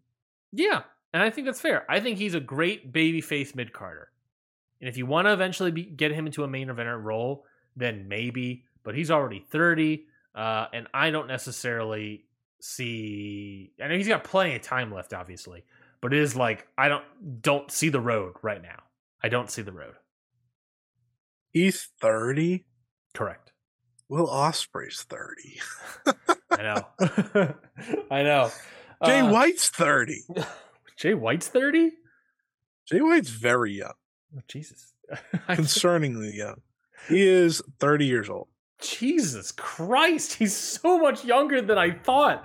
Oh my God. That beard does wonders for aging. That's why I called him like the biggest free agent at the time. Because like you're getting like a prospect. Yeah. Like, you know, like, because a lot of times, like, people get to their main event run at like 35. He's already had the main event run. Damn. Multiple times. Damn. How long is Jay White's contract? Do we know? I'm going to guess 3 years, probably. Because one would wonder if whenever his contract goes up, he goes to the WWE again. And I hope it wasn't a year contract or something. Nah, they wouldn't sign just to a year. I wouldn't, for sure. Probably your main event, your AEW World Title match, MJF versus Samoa Joe. I fully believe that MJF is going to win. I think that is totally plausible. However, I want to bring this up. You sort of mentioned about how the ticket sales and everything are doing. Is there an argument to the ticket sales being poor? MJF is on top. Is there an argument to take the title off of MJF, hoping to pop some tickets for a new world champion? And moving the storyline of Adam Cole and the Kingdom and Roderick Strong don't necessarily need the world title. We saw at All In London. The end of that was MJF throwing down the world title and saying, I don't care about this. I care about our friendship. He doesn't need the world title anymore. He made it abundantly clear. So why don't you put on Samoa Joe? Maybe you can pop some houses. Maybe there's an argument to going with the Monster Joe. I think there's a full out plan. Mm-hmm. I think that could help get some tickets back. And it would start with Joe winning. Because Joe winning, obviously a big switch. But then there's the chase back to the top for MJF. Yeah. Because I think, as we've learned with Samoa Joe through his time with NXT, right? He doesn't need to be champion for long to have an effect. And I think it would be perfect almost. Shut up, Siri. The third guest on our show has arrived. The third guest of our show. But I think there is an idea that, Samoa Joe wins. Then MJF, and then you have an Adam Cole title match with Samoa Joe. Beats Adam Cole. Or Adam Cole wins. There's also that twist to it. And then MJF's now kind of chasing Adam Cole all of a sudden. Because I think MJF's your money guy. Like, yes, tickets are down while he's world champion, but it's not his fault. Sure. Well, he's the hottest thing to me in a product overall that is down. It's the product overall that is down. I get what you're saying, but I'm also just going to say is that, he is the world champion. He is the biggest storyline. I agree that he is over, but historically, whenever you look at ticket sales, you're always talking about the world title picture. He's the world title picture. That's my counter argument to that. Is that he's got 72,000 in a building. I don't know what you're talking about. Well, 72,000 in a building that were sold. He was main eventing. I know. This is the discussion part. Is that there's a counter argument of he is the guy. If you're going to point fingers, he is the world title program right now. And I agree that it is over with the people that are there. It's just that there aren't a lot of people there. You know what I mean? To me, they're paying now for the first half of his reign. Mm-hmm. Because that's how this stuff works. It's delayed. Yeah. Tickets start to show the decline later. Yes, it's always been like, what is it, 6 months later or whatever of business. Right. So in many ways it is, unfortunately, I think MJF suffering because of it. Mm-hmm. Because let's be frank, the first part of his reign was not that great. I think we agree on that, right? Yeah. Pretty bad. Yeah. That 4 pillar stuff. Now we just talked about that 4 pillar stuff. Crap. Dog shit. But now ratings wise, it's the best thing. Everything MJF for the most part is the best thing. A great point. Great counterpoint. So would it work to have him lose now? MJF, Samoa Joe's champion, then you could build him up back to the top. And maybe, and this isn't always proven, but maybe the excitement's back for AEW by then. Just a way to look at it. Unfortunately, there's no way to prove this one way or the other. I think the idea, though, at least of putting the belt on Samoa Joe should be considered. And I would even say it is being considered. I think it's definitely something they have considered over this past couple weeks, because it adds more to the story that is, for MJF side of things, could start to feel directionless. Adam Cole is fine. We know where his story's going. Yeah. But for the world champion, it could feel directionless. Yeah. And, there's also like the part of the story, like I said, the all-in post thing of, I don't care about this title, I care about our friendship. He chose the friendship over the title. You lose the title here, it's not going to affect his story in any capacity. And then, like, I really like what you mentioned of, like, you can have Adam Cole beat Samoa Joe, and then it's title versus, title over friendship, if they're going to fight for that. Is MJF now going to turn heel and choose the title over his friend? And you can just continue the story. You can work on the Ring of Honor tag titles while Joe is champion, and you can weave it back into Adam Cole. We've never really had a transitional champion as the world champion. Samoa Joe could do that, quite honestly. And I think it could work. And if it pops some houses, that could be great. That would be good for them. And that, if you have the MJF Adam Cole program still being hot ratings wise, and then Samoa Joe can be also good ratings wise and maybe pop some houses, that's great business. And that's, I think there's an argument to be had about using that as the play, using that as your sort of a move to make your turn around your business a little bit. Having a champion like Samoa Joe, where it's not going to be a long reign, but it's to progress a story, is very important, and I'd like to see AEW do that. I agree. They've never done it with the world title. I agree. And I think we laid out a path that would work perfectly. Yeah, I like it. I like the path. Now, and will they do it? I am higher than Tony Storm winning the world title, but lower than, I'm probably at 45% with Samoa Joe winning.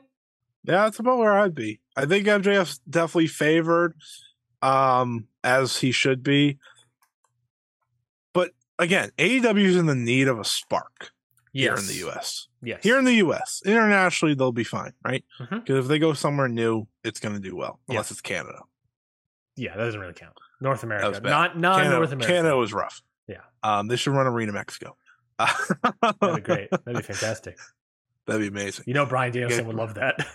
Oh, yeah. He probably watched the CMLL show. He's like, what are we doing? Why am I not there? But yeah, I think this is the right choice. I don't think it's the likely choice. But we'll see how the story progresses. I'm very excited for Grand Slam. It's a good card. Yeah, I agree. I think Dynamite, always one of the best nights of the year. This is. I haven't really felt as excited for a Dynamite in a while, and I'm very excited for Grand Slam. And there's a lot of matches. There's like 3-4 matches on here where I'm like, let's go, baby. Probably 3 matches on here where I'm very excited about. And I'm very excited for Wrestle Dream. Very excited for Wrestle Dream. That should be some hot stuff right there. Things are starting to click in the right ways again for AEW, and I think slowly but surely it will lead in business going back up. Yeah, it's just going to take a while, and I think we have to know that. Yeah, I agree. I think a shot in the arm could be Samoa Joe, or you can be patient and hopefully that things turn around. I think that is just a question of time versus, like you said, a spark. And a spark could come in the form of a giant Samoan man. I mean, Samoa Joe's been phenomenal. He has. He's been great. He's good. He's still very solid in the ring. Proved a lot of people wrong there. Yes. But his mic work, he is just so good at this. Yeah. Like the ending of Dynamite this week was perfect. Yes. And I was like, oh my God, just put the belt on. Yeah. I don't see any reason why not. It would be a shock. It would be a huge shot in the arm. Again, there's the hometown boyism of it all, but for MJF, but like, I think it could be very helpful. And you never know. It could turn things around for them. It's your best way to make up for the lost CM Punk plans. Sure. Yeah. Yeah. Combine the real world title and the AEW world title with Samoa Joe. Someone asked me, what a piece of Ring of Honor television champion. What if? I was like, who cares? I was like, it's a nice belt he holds. Honestly, he should win the world title and vacate the TV title. That would actually be a perfect scenario. Yeah, fuck that title. Who cares? Delete Ring of Honor. Unless it's Eddie as world champion or Athena's women's champion. All the other belts. I proposed earlier in this conversation that we get rid of the trios titles and combine them with the AEW trios titles. Yeah, exactly. Less belts. Yeah, less belts. Let's see what happens at Grand Slam. All right, let's talk about CMLL had their 90th anniversary show, big time show in Arena, Mexico, with an attendance of, according to Cage Match, 16,000 people. Fantastic number right there. They sold out weeks ago, didn't they? Yes. The lower bowl sold out weeks ago. That was the only data they really had for the old Twitter account that I'm blanking. WrestleTix. That's the only data they really had. But they sold that out like weeks ago. So this was a hot show. I would say, I'm not going to go match by match per se. We should just go to give our grand thoughts. But I thought this crowd was pretty much hot for the entire thing. I think everyone out there had a really good to fantastic performance. I think that this was like a nice, hopefully not a nice bow to end it, but a nice, perfect continuation, hopefully, of what CMLL has been bringing all year long. We can point to last year's anniversary show as maybe the re-spark for this promotion. So the overall year for them has been fantastic. Yeah. I can't go as far as like calling them like promotion of the year or anything, because I think there's still aspects you're looking for. Sure. But if you were to only tune into this show and really not watch much else CMLL outside of like maybe a few Rocky Romero matches, which have been great, then you definitely walk away thinking, I need to watch this. Like, I need to watch CMLL. That's the type of performance they had up and down the card. There was nothing weak on this show. I thought the women's match was a great opener for this show. I thought all of them put 100% into it. Stephanie Vaquer, I've sang the praises of before. Oh my God. But she is like just an absolute star. And I'm like, why is she not being booked everywhere? Yeah. Because clearly she has her, she's coming to America in October. Yep. That should just be the start of her traveling places. Agreed. And then you had countless great performances throughout the show. Soberano Jr. and Teton, they're excellent. That obviously. Match was great. It was a little long, but yes. I agree. A little long, but fully did not expect. I mean, Soberano Jr. and Teton have been great this year, but Samuel Del Sol obviously has been pretty good, or is pretty good, but you know how he has been lately, I guess. And Lindsay Dorado has been, solid, but I fully did not expect how much I was going to enjoy that match. That match was fantastic. Yeah. I thought, again, I watched 6 of the matches from the show with the women's match, that match, and the trios match, and the tag with the hair stuff, and then the main event. Yep. So I thought that was really good. It was a really great showcase of the CMLL stars against people you may know. The trios match was a lot of fun. Mystico was being Mystico. Yep. Atlantis Jr., man, like he's the one guy that I'm like, oh, dude, what happened? Yeah. Mascara Dorado is going to be their star. Yep. Like I watched him and I was like, yeah, he's the guy. Yes. He's the guy that they've been looking for. That's going to be the next big signature star. Rocky Romero's great. My only sadness of this show is Rocky should have had a singles match. Yeah, I'm glad you brought that up because I was thinking about that. I was like, we've talked about when we did our preview is that this card sort of like on paper it's like solid, but it's like you would almost want bigger matches for what they've kind of been building up this entire time for this show, and we didn't really get that per se. I mean, we obviously got hair versus hair and mask versus match, but you're expecting a little bit more for their 90th anniversary show, and we didn't necessarily get those sort of things, but it was still, I thought, just like to go back to like how CMLL have been all years, like, we didn't get a Rocky Romero Mystico match or something, but we got the 6-man and it was great. And it was, what I mean? It was like, they're still delivering despite, it's like they sold out the show on a card that everyone was like, it's kind of subpar. You know what I mean? Like, yeah. And then they delivered on a great show. So it's like, damn, they're just that good right now of like, they can really do this. And I thought that match was great. Rocky and TJP were good. Kevin Knight was good with what he gave. The problem with Kevin Knight, though, is that he's such a natural babyface that you can actively see him like struggling to be a heel for a good while. But he just got to do like his stuff. He's awesome. Yes. Because he does things that no one else can do. Mm-hmm. And we've talked about that before. Mm-hmm. And then Osvaldo Jr. obviously was the MVP of the night with the shoulder. Shoot injury, apparently. Real injury, yeah. And he just had such a fantastic performance in that hair versus hair match. Yeah. I thought Angel Del Oro, he was great in that match. Obviously, they worked through that perfectly. Mm-hmm. And the main event was a really good way to end it with Dragon Rojo Jr. losing his mask to Templario, which wasn't a big shock. If you watch CMLL, or if this was the first time you watched it, I don't know how you don't come back. Because this is, in some ways, a weaker card than what they put together. They're literally having Soberano Jr. versus Mascara Dorada tomorrow. Yeah. In Arena Mexico. It's great. It's great, man. This company's awesome. This year has been great. That Templario has been fantastic all year as well. They put on a fantastic performance with Dragon Rojo Jr. I really enjoyed it. I'm not a huge Volador Jr. guy, but you cannot discount the shoot injury happening very early on in this match, going on and putting on a fantastic performance through the pain.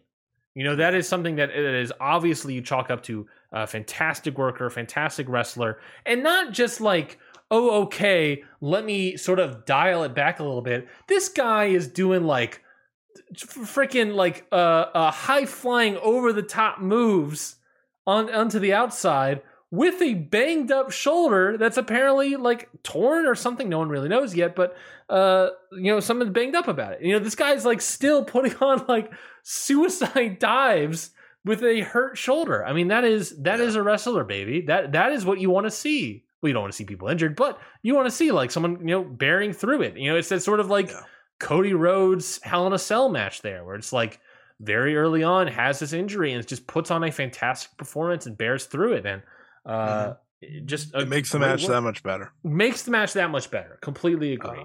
Completely. All my favorite people of CMLL were in the matches before these last matches. Mm-hmm. So I was like, all right, here we go. Mm-hmm. And then they did a really great job. But next year, I hope they put Dorada in the big spot, kind of like they did Atlantis Jr. last year. Yep. because I think that'll do him a lot of good.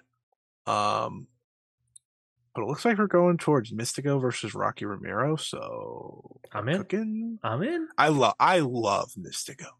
Oh, he's amazing. Like, he is the best babyface. Mm-hmm.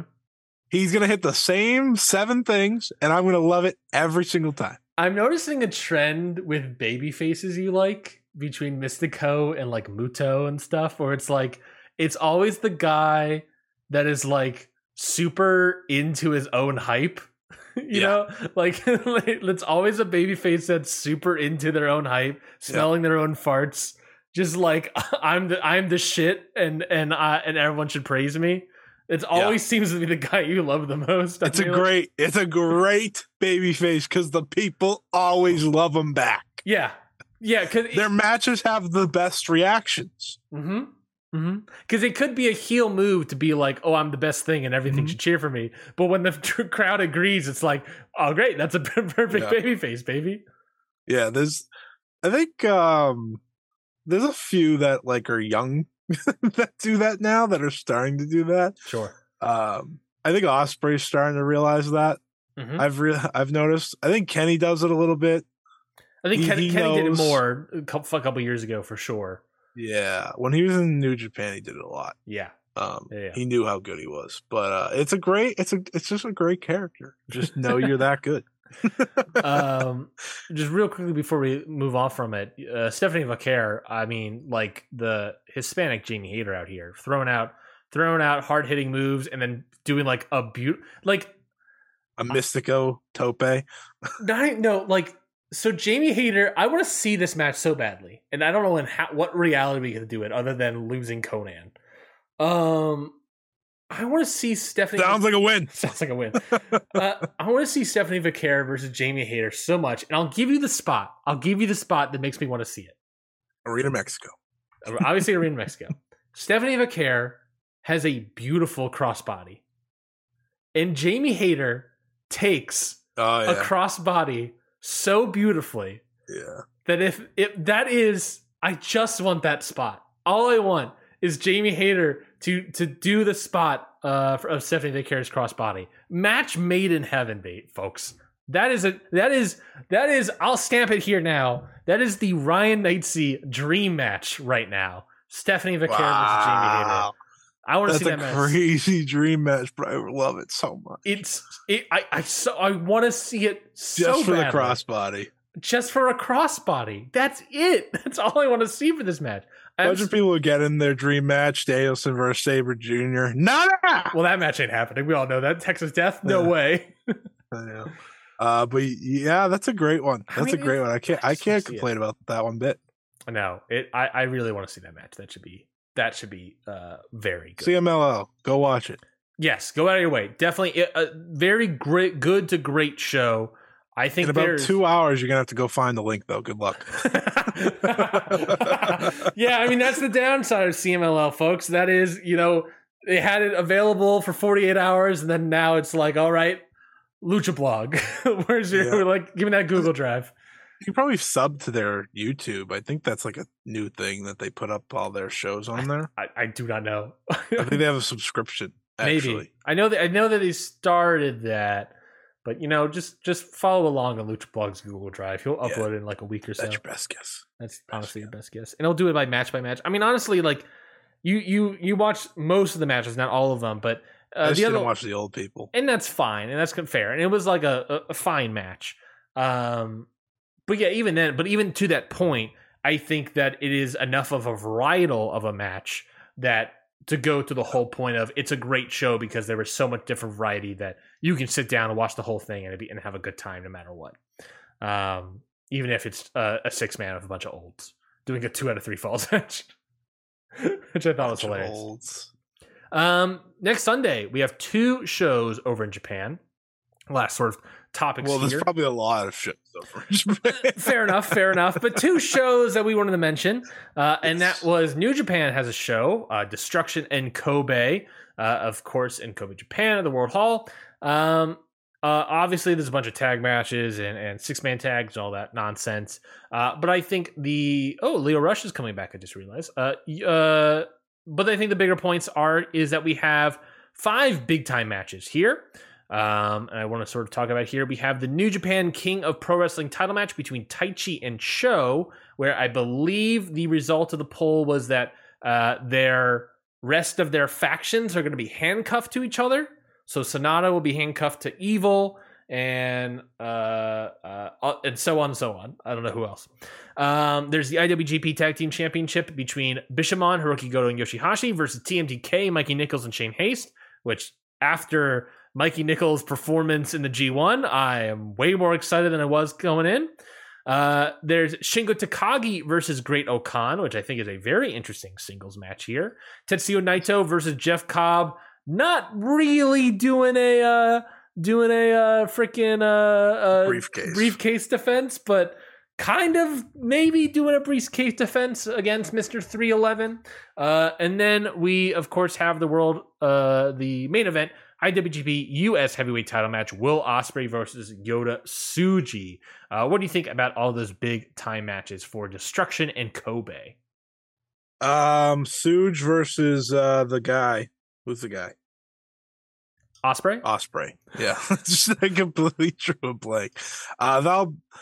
That's going to be Suji's biggest test. That is like, where are you in your development? Are you ready for the big match, or are you not? Because I know he had a world title match against Sonata, but there was so much going on there. You know, Sonata was just a brand new champion as is, and he's in his first reign. Ospreay's been here. Ospreay's been in this spot. Ospreay is going to do some crazy stuff to make you look like $1 million. Are you going to be able to respond? That's the match that obviously you put a big circle on, because it could be special depending how Tsuji's able to go. And then the rest of the matches are fine. Yeah, Okada doing nothing's upsetting. Yeah, he's doing a tag match with Ishii versus Zack Sabre Jr. and Bad Dude Tito. Oh, that's kind of beast. Might watch that. Yeah, that's not fair. That's not that bad. Yeah, I think the tag title match, like I said, I'm very intrigued about that one. Mikey Nichols had a fantastic G1 performance, so I'm very excited to see what they can do here. Naito Cobb, always a good match, always a great match. I think that's very obvious. Ospreay Tsuji, I think you're right. I think Tsuji is definitely a very good telling point. This is his biggest moment of his career, New Japan career so far. If anyone's going to give him a great match, it's obviously going to be Ospreay. I think the result is fairly obvious what it's going to be. It's locked in. It's locked in. Just like The Rock at WrestleMania 39, it's locked in. Especially since Royal Quest has kind of already teased that it's going to be Ospreay versus Zack Sabre Jr. for the U.S., or it says the U.S. heavyweight title. I just realized the United Kingdom heavyweight title. Cage Match has it wrong. I think it is an interesting idea. I would love if Tsuji got the win. I'm a Tsuji guy. Out of these three musketeers, I'm all in on Big Suge. That being said, Ospreay is probably going to get the win and go on to Zack Sabre Jr. Royal Quest, pretty much Rev Pro. Yeah, I don't think he should win. You don't think he should win? Oh, okay. No, because he did mention an insane theory of if he won, he thinks Naito should win the world title and then make it a heavyweight title and the Intercontinental title, and then he'll take the Intercontinental title and then vacate the UK title. Okay, well, if that's the mindset, maybe he should win. The only reason I'm saying I don't think he should win is because, one, it wouldn't fit the Ospreay out the door losing as champion at Wrestle Kingdom. That's just, that's the thing, guys. Like that, Omega did it, Jay White did it. Now he's got to do it. Oh, AJ Styles, didn't he do it too? Technically, didn't he lose the IC? Yes, I believe on the way out. So like we can't ruin that. But also, I think the performance is so much more important for Tsuji than the win here. Mm-hmm. That's fair. And I think this should lead to a big match for him at Wrestle Kingdom, though. We'll see how they do it. But I'm excited for this. Yeah. It should be a great match. I know we're going to talk about this in a few weeks, but I just want to shout out New Japan for booking the best never open weight 6-man match ever. Not ever, the but Impact one. It's awesome. Yeah, they brought Motor City Machine Guns over. That's a win. And Josh Alexander, right? If I'm not mistaken. Yeah, first time. Which I was sold on him being in the G1, so I wasn't that shocked when I saw him. Yeah. I thought he was going to be locked in because he would have lost the title by then, but should be awesome. He probably was going to be until he got injured. I like how they could have easily done Kushida instead of Josh Alexander. You know what I mean? And then they're like, "Nah, I'll do Josh Alexander." Let's bring over Josh. It makes complete sense to do Kushida, but they're like, "Nah, we'll bring over Josh." Why not? I respect it. I respect the move too. Grand Ship Nagoya is Pro Wrestling Noah's next big show. And the reason we're talking about it is because I hate Noah. Because we hate Noah. No, it's because the main event is the winner of the G1, Go Shiozaki. Nope, not the G1. Not the G1. It's called the G1 now because the G stands for Go. The N1, Go Shiozaki, is challenging here now against the GHC heavyweight champion, Jake Lee. I ask you now, Scotty, is the match going to be more or less than 30 minutes long? Oh, it's definitely going to be more. God. What's the whole card? Okay, I'll give you that. So the whole card, at least the more interesting matches, is, of course, that GHC heavyweight title match between Shiozaki and Lee. There is a junior heavyweight championship match between Hayata and Yoki Yoshioka. There is a match. It's Seki Yoshioka, isn't it? This is Yoki Yoshioka, but it is Pro Wrestling Knowing, their English translation website stuff. Oh, okay, that's probably it. I think it's Seki because Yoki Yoshioka wrestles in Dragon. Also, the website got a nice little update. You know, like a visual update. Yes, it did. Nice. There's a match I'm very excited about, and I hope you're excited about the GHC National Championship match. El Hijo del Dr. Wagner Jr. versus Psycho Clown. Cannot wait. Cannot wait for that. Psycho Clown comes in, and then they have that match on the Marufuji show. Dr. Wagner Jr. takes Psycho Clown's mask and everything. Hyping up, baby. That's what I'm talking about. Yeah, I'm amped. I'm amped about that one. That should be. I hope they let them do what they can. You know, and when I say that, it's like, let Psycho Clown be the brawler that he can be. Yeah, because it can get pretty crazy. That should be excellent. A GC Junior Heavyweight Tag Team title match that I believe are for the vacated titles. Yes. It is Ninja Mac and Alejandro taking on a team of, get ready, Scotty, my boys, Dragon Bane and Alpha Wolf. Those are my dogs. Those are my dogs right there. They are so good. Yeah. Did you watch the 4-way from the N1 final? No, I did not. It was so good. And it's strictly because Dragon Bane's a beast. I gotta go check that out then. I'm going to watch a junior tag title match for the first time. I think this will be my first Noah one, in present day Noah. Damn. Damn. Yeah, it's the right choice. Eat your heart out, Daga. GHC heavyweight tag team title match. Saxon Huxley and Timothy Thatcher defended titles against Jack Morris and Anthony Green. Yeah. What in the world is that? It's the good looking guys. It's the good looking guys team of Jack Morris and Anthony Green. Yeah, I ain't watched that. 6-person tag team match. Naomichi Marufuji, Yoshinari Ogawa, and Leona. A guy named Leona. I don't know. Oh, Leona? Is it Toa Leona or is it just Leona? Just says Leona. It might be Toa Leona. Looks like he's like a Tenru Project guy, it looks like. Oh, he's terrible. He's so bad. Great. Can't wait. He is a horrendous pro wrestler. Well, I feel like I know who's taking the fall here because they are going against Kaito Kiyomiya, Rohei Oiwa, and Ieta. Well, the good news is Oi was amazing. So yeah.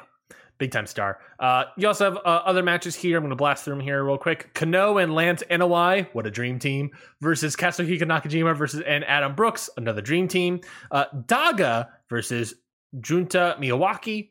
6-person tag team match. Takeshi Sugura, Manabu Soya, Amasa Kiyomiya. It sucks that Manabu Soya is all the way down here after having a great N1. Versus Katsuyuki Fujita, Hideki Suzuki, and Shuhei Taniguchi. That match is kind of beast. It's got some Beastie Boys right here. It's got some Beastie Boys over here. All right, I'm watching that. Tag match between Yohei and Tadasuke versus Shuji Kondo and Hajime Ohara.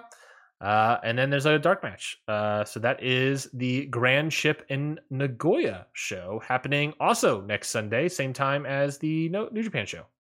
Go Shiozaki, save us. Please, for the love of God. I am Noah. Go Shiozaki puts the G in N1. Please, for the love of God, win this title. We need to do a prayer circle for Go Shiozaki to win this. Take this title off of Jake Lee. I cannot sit through a Jake Lee match. I cannot. I refuse, actually. You will, though. But no, here's the thing, though. You can't refuse, because I know you will. This is what I want. I want him to lose. I want Jack Morris and Anthony Green to lose. And then I want a team of Jake Lee and Jack Morris to challenge the eventual winners of the GHC heavyweight title, Kaito Kiyomiya and Ryohei Oiwa. That's what I want. I'll take that. That's fine. Let's put him in a tag title match. I don't care. He can have that title. I just don't want to see him win the world title. If Go loses, Kino's going to beat Jake Lee. Yeah, probably. That means I have to wait longer. Yeah. I mean, what's their next show after this? Let's see. Japan. Noah hurts. The Demolition Stage in Fukuoka, October 28th. That might be a big show. I don't even know. Do they have ended? Yeah, Noah the Best will be the big show, maybe. Noah the New Year. Yeah. So maybe the Kano. But that's December, January. And I don't want to wait. I'm not waiting that long. I refuse. Jake Lee's, I've had enough. He can lose. Yeah, he can lose here. And you can do Go Shiozaki versus Kano. That worked in the N1. Yeah. So, of course you can. I think that if there's ever a time, folks, to get back on board for Noah, it is potentially next Sunday. Probably should have been this past Sunday, but this next Sunday works too. Yeah, well, it is what it is. It only matters when Jake Lee doesn't have the title anymore. That's when I'm back in. That's when the tickets will start selling again for. I don't know about that. Keisha Muto gonna walk back in the door. Fair point indeed. Well, that is it for everything we have on our list here today. So thank you everybody for listening to this week's episode of Ring Post Radio. Scotty, anything to plug? And of course, as always, give the kind folks at home your match of the week. Yeah, I have not much to plug right now. Just getting ready for the 5-star Grand Prix finals, which is not this upcoming weekend, but the weekend after. I'm working hard to catch up on the 5-star, so I'm ready for that review, whatever's happening with that. Yeah, preview. Then review. Yeah. We also have Wrestle Dream, not Wrestle Slam. Grand Slam Wrestle. Yeah, we have Wrestle Dream coming up. We're gonna preview that next week. So yeah, just keep listening here. We're gonna have a big episode. We're previewing that next week. Yeah. Yeah. Oh my God. Because the next time we record will be Sunday. Yeah. You're welcome. Yeah. Are we doing our nights on that Sunday as well? Because I assume you have to stay up and watch Stardom. No, it's on Saturday. There's not a Stardom show on that Sunday? Stardom's on Saturday. Well, there is a Sunday show for Stardom, but that's at Cork, and that won't be live. Oh, okay. It's on the 30th. So hallelujah. See. We wouldn't do nights. We wouldn't do a show before Wrestle Dream anyways. Yeah. Yeah, because October 1st show will definitely be in the morning and then do Wrestle Dream that night. Because we'll also preview, of course, Fastlane. And Destruction again, right? And probably. Destruction. No, we'll do that the week after. Is it on like a weekday? Tuesday. Oh, sorry, Monday. It's on a Monday. That's disgusting. All right. Yeah. So, WrestleQuest is the. Oh my God, there's so much going on all of a sudden. We had 1 week off. It was great. But yeah, my match of the week is Naomichi Marufuji versus Will Ospreay. Yeah, not much of a surprise on that one, folks. Naomichi Marufuji did everything he possibly could that was left in the tank in that match. He has nothing left, but he tried, and that was very appreciated. Lots of fun. Ospreay obviously loved every bit of it, so that was just as cool. Yeah, that match is fantastic. Fantastic. Go out of your way to watch it. Let's think about this year. There was that chop like halfway through that Will Ospreay gives to Marufuji in the center of the ring. That was just like, whoo, hot damn. I just want to bring this up. Noah this year has done the Great Muta versus Shinsuke Nakamura. Yeah. Keiji Muto versus Tetsuya Naito. Muto in a tag match against Sting and Darby Allin. Katsuhiko Nakajima versus Kento Miyahara. And Ospreay versus Marufuji.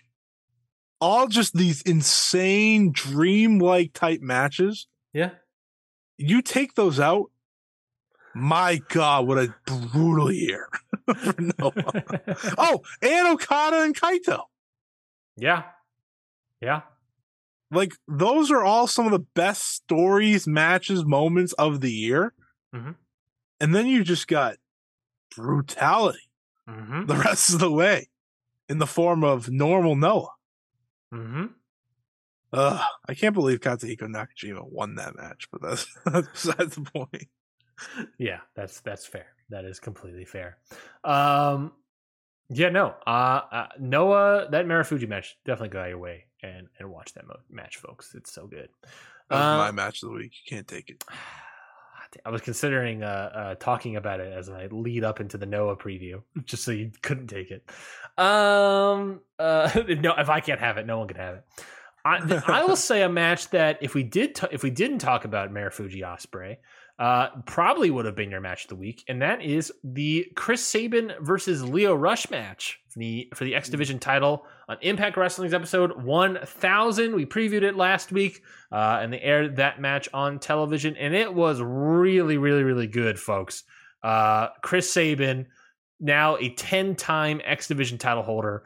Lio Rush, fantastic wrestler. Chris Sabin, we're talking Marufuji is giving everything he's got. Chris Sabin's got so much more in the tank that he was pulling out. Fantastic work, fantastic effort. Like I said, Lio Rush is also just a fantastic wrestler. If this is his end in Impact, I'd be sad to see him go because he's been great in here. I'm sure he'll pop up somewhere else. But he definitely went out on a bang at the very least because this match was really, really, really good, folks. Go out of your way and watch that bad boy. Anything to plug? At Ryan IC on Twitter, at Scott E Wrestling on Twitter. We're part of the 69% that still call it Twitter. And who knows if we'll still be on Twitter, because I'm not paying for it. I'm not paying. No way in hell am I paying for Twitter now. I know there's the $8 a month stuff, but like if everyone is forced to pay Twitter, then it's like, even if I paid for Twitter, there's going to be way less people using it. So I don't know about that one, folks. So follow us on Facebook, follow us on Instagram. We have accounts everywhere. Just go to Facebook and Instagram, check us out. Threads, that's still a thing technically, and we have a Threads for Count Out. So go to Count Out Pod on Threads, Instagram, Facebook. If you're watching it, then I appreciate you for watching the show. I'll say this. Should I say this? Say it. I'll say it. All right. So what we're starting to do as well is we are wanting to collect calls, voicemails from you folks. We have not mentioned on the air before. We've certainly lazily alluded to it. And that is, of course, our new hotline that you can call. I won't be looking at it probably through the show unless it's definitely something I want to talk about. But if there are anything that you're talking about, I'll mention this at the top of the show next week probably as well. But if there is anything that we talk about that you want to have continued conversation about or discussions about, or just general questions about wrestling, you can always call our hotline, and that hotline is 2525 Ring PR. Again, 2525 Ring PR. I don't know off the top of my head what it is, not Ring PR, but I'll look that up in a second. But again, if you want to call in for the show, hear your voice on Ring Post Radio. We will certainly play it. Just tell us your name and or whatnot, and we will play your voicemail on the air. Again, that is 2525 Ring PR 252-574-6477 2525 Ring PR. Again, give us a call, drop us a line, and we will listen to your questions or continued discussion and thoughts on the world of pro wrestling on Ring Post Radio. We hope to hear from you soon. That is it. Of course, there's plenty of other ways to support the show. Patreon.com/CountOutPod. Follow us on all the social medias, of course. Subscribe to the show, Ring Post Radio, and leave a 5-star review wherever you get podcasts, but especially Apple podcasting apps. Until next week, folks, we will see you then. Goodbye, everybody. So, Curtis. Yeah, man. Canart said we've got to do an ad. I've never done one before. What should we do? I have no idea, bro. I ever made an ad before. What do we do an ad for? I don't know. We just say we're like a New Japan Pro Wrestling podcast, and we just put a bunch of clips like here. Arguably the most shredded guy. So you really want to get there too. Maybe a little bit bigger. Yeah. We'll see. Heard that here. Michael Richards calling Jay White small compared to him. Here. I love it. This picture you've painted for me. I want to hang it up. I want to frame it and hang it up in my bedroom. Yeah. We don't have a WWE tryout or a New Japan tryout every second week, and now I'm in Bullet Club. And here? Will Ospreay versus Kenny Omega. Do you want to just go off about this match? How do you take or talk about one of, I think, probably the best matches you've ever seen? That's an ad, right? Yeah, that works. That's brilliant, because then all our work's already been done for us and we don't have to do anything. Aha, past us did it. Present us living in the now. Look at us. Look at us being friggin' brilliant. Mate, minimum effort, maximum output. Okada Shorts podcast. Check it out on the Count Out Network at Okada Shorts. Rate and subscribe. Listen or die. This has been a Count Out podcast.